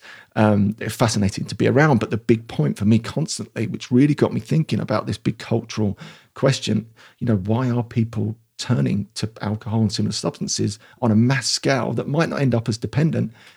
What's the pain points? And I think the pain points are these classic things that we're missing, like connection and autonomy and control. These are the much bigger questions that we should be asking, rather than getting too focused on like alcohol's the devil. We have to remove the alcohol. It's not that. It's way bigger than that. Have you read Johan Hari's books? Yeah. So he was just in here recently. I just put his episode up the other day, but that's his whole thing. Lost connections, that this lack of intimacy, this disconnection that humans have from each other is driving not just, the addiction epidemic, but our epidemic of declining mental health and depression and suicide and the like. Oh, exactly, right. And then this goes back to that box argument. So the box people, we can understand that maybe they're all addicted, but everyone else on that plane, on that gradient, are probably drinking a little bit because they're a bit unhappy.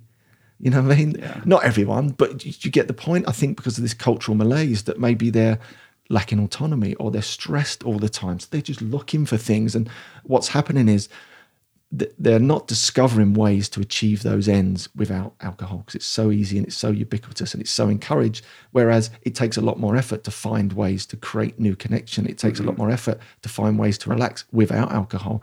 And again, this is all baked into what we're trying to do at 1 Year No Beer. That's why it's so big. Well, the natural progression of what you're doing, and I'm sure you've thought about this, and I'm interested in where you're at specifically with it, is to take this model and create these communities, not just virtual communities, but in-person communities, city by city, right? So in the way that, like, turn around, see the November Project book underneath Crushing It, like pull that out, and then your book is behind there too, pull that out. So November Project, you see that on the bottom, and then your book is underneath David Goggins over there, 28-day alcohol free. See, there you go. I should have pulled that out before. In the way that November Project has these city by city chapters, and it's free, and you show up in the morning and you work out, and it's high energy and it's exciting and it's very communal and encouraging. I can see like a tweak on that, like a version of that around the idea that you're putting out into the world. Oh, absolutely. That would be really cool. Yeah, and it's starting to happen. We have lots of sort of meetups, as we call it, where the members are just saying, look, I'm in Chicago, I'm in New York, or I'm in London. I'm going to get together. Who wants to join me? And seeing the online transfer offline is stunning. And I touched on this because the group and the community come together in such a honest way. It's really nice when you meet in person because you've got rid of all that fluff. Again, no one's pretending to be something they're not. It's very real. It's very visceral. So when you meet these people in person, there's that instant connection, that instant bond. And then it's not about alcohol. Right? No one's talking about alcohol. They're talking about getting fit. They're talking about getting healthy. They're talking about crushing it in their jobs. So I think a lot of this will transfer into these physical style meetups all over the world. That's the plan. We've just got over £1 million in investment, which is, huge for us. This little firm that's from Joe? No, Joe not from Joe. Joe's one of the investors. Right. We've got about 10 £1 million. investors. That's amazing. Yeah. We've only really been, operating for a couple of years in terms of a business, but that's the mission is to try and grow a business that does good in the world, that actually can get out there. And, How dare you? I know, but this is the thing. What's interesting about this, for the last 100 years, there's only ever been one message marketed about alcohol, that it's cool, sexy, fun. And we're flooded with all this marketing. And my vision, I think, for 1 Year No Beer, if it grows big enough, is that maybe we're advertising on the billboards like this. The real truth, which is going alcohol free, is cool, sexy, fun, and you'll be way more successful. Or at halftime on the Super Bowl, someone actually coming the other way, telling the other side of the story. Because for the last 100 years, there's only ever been, almost one message. If you know what I mean. And if you're not partaking, then you're some kind of freak, or then you're damaged. Yeah. Whereas this is the opposite. It's like, hold on, we're all crushing it over here, by the way. We're having these wonderful time. We're all like losing weight, getting fit, crushing it at work, and we're not drinking. And that's why I want more role models to come out the woodwork and say, I don't drink. We seem to know everyone that does drink, or the sports stars that fall out the nightclub at 2 a.m. But we don't really know about the guys that don't drink, who are absolutely smashing home. It. Yeah, exactly. Well, I love the book. What's cool about it is it's not like some kind of typical self-help primer where it's like, here are the steps to do this, and it's not heavy in that regard. Like, it's very colorful. It's very graphics heavy. It's very easy to read. You could pick it up and open it to any page and, get some wisdom about how to, navigate your health, your day in a healthier way. It's just friendly. It's like you could leave it out anywhere. There's no like stigma. Like if you bought a book, like, do you have a problem with drinking? You can't like have that out on your coffee table. No. This is so true.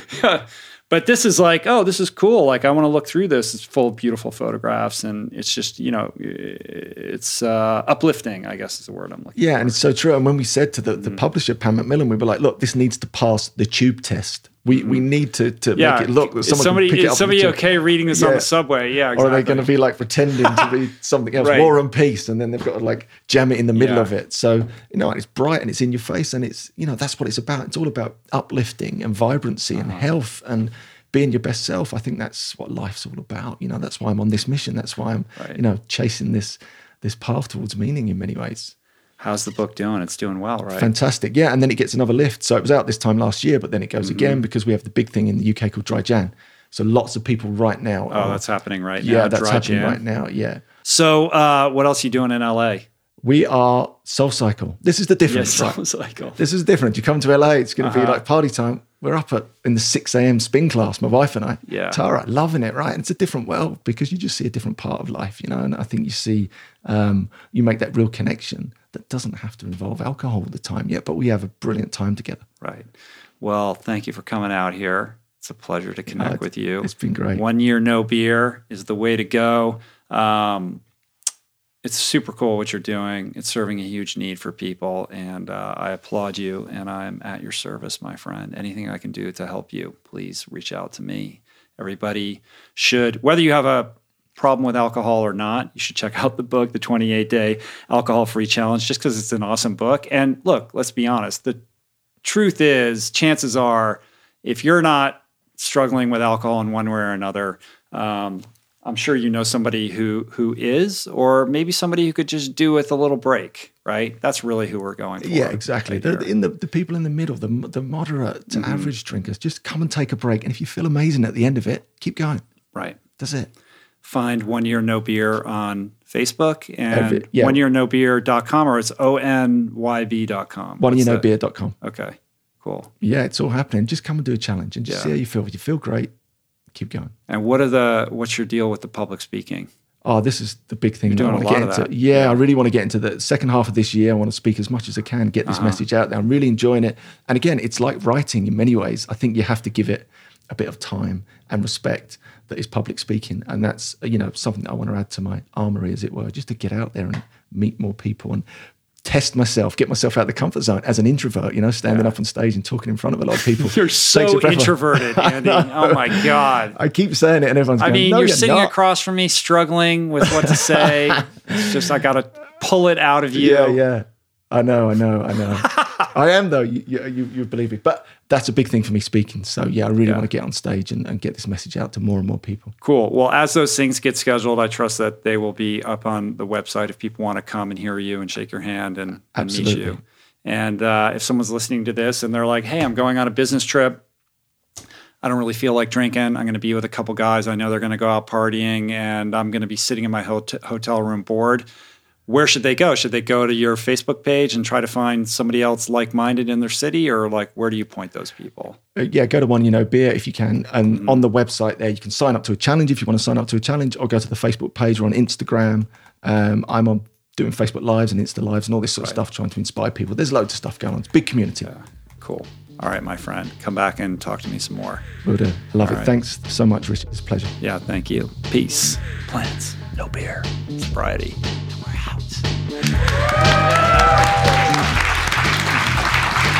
All right. Thanks, you guys. I hope that you've been inspired by Andy's message and the tools that he's putting out into the world. I really enjoyed that. I hope you guys did as well. So do me a favor, let Andy know what you thought of today's conversation. You can hit him up on Twitter at OYNBUK, as in 1 Year No Beer UK. And don't forget to check out his book, The 28-Day Alcohol-Free Challenge. And you can visit oneyearnobeer.com, where you can get 25% off their alcohol-free kind of tutorials and programs when you use the promo code RichRoll. That's oneyearnobeer.com. Once again, I'm not an affiliate. I have no financial entanglement with that whatsoever. That was just a gift that Andy wanted to give all of you guys today. If you're struggling with your diet, if you really want to master nutrition, create some staying power around healthy eating, I implore you to check out our Plant Power Meal Planner. Really proud of this program that was really crafted and created to answer one very basic question or solve one very basic problem, which is, how do you make nutritious eating convenient and delicious? Well, we came up with the answer, and it involves thousands of plant-based recipes that are customized based on your personal preferences. It integrates with grocery delivery in most metropolitan areas. You can create grocery lists out of it. And we have a team of amazing nutrition coaches at the ready to answer all your questions about how to eat, when to eat, how much to eat, all that kind of stuff. No matter how silly your questions are, that's what they're there for. And you get all of this for just $1.90 a week when you sign up for a year. It really is an extraordinary program. We get emails every single day from people that are using it. They're loving it. It's changing lives. I'm really proud of it. So to learn more and to sign up, go to meals.richroll.com or click on Meal Planner on the top menu on my website, richroll.com. If you would like to support our mission here on the podcast, just tell your friends about the show or your favorite episode. Share it on social media, take a screen grab, post it on Instagram or wherever. Hit that subscribe button on YouTube, on Apple Podcasts, on Spotify, on Google. Leave a review on Apple Podcasts. Leave a comment on the YouTube versions, the videos that we put up on this. And you can support us on Patreon at richroll.com/donate. I want to thank everybody who helped put on the show today. Jason Camiolo for audio engineering, production, show notes, interstitial music. Blake Curtis and Margot Lubin for videoing and editing the show for YouTube, plus all the short clips that you see on social media. Jessica Miranda for all her graphics wizardry. DK, David Kahn for advertiser relationships. And Ali Rogers for portraits and theme music, as always, by Anna Lemma. Appreciate you guys. Thanks for the love. Thank you for the attention. It means so much to me that you guys tune in every week and have listened all the way past the end of this interview, all the way to this point.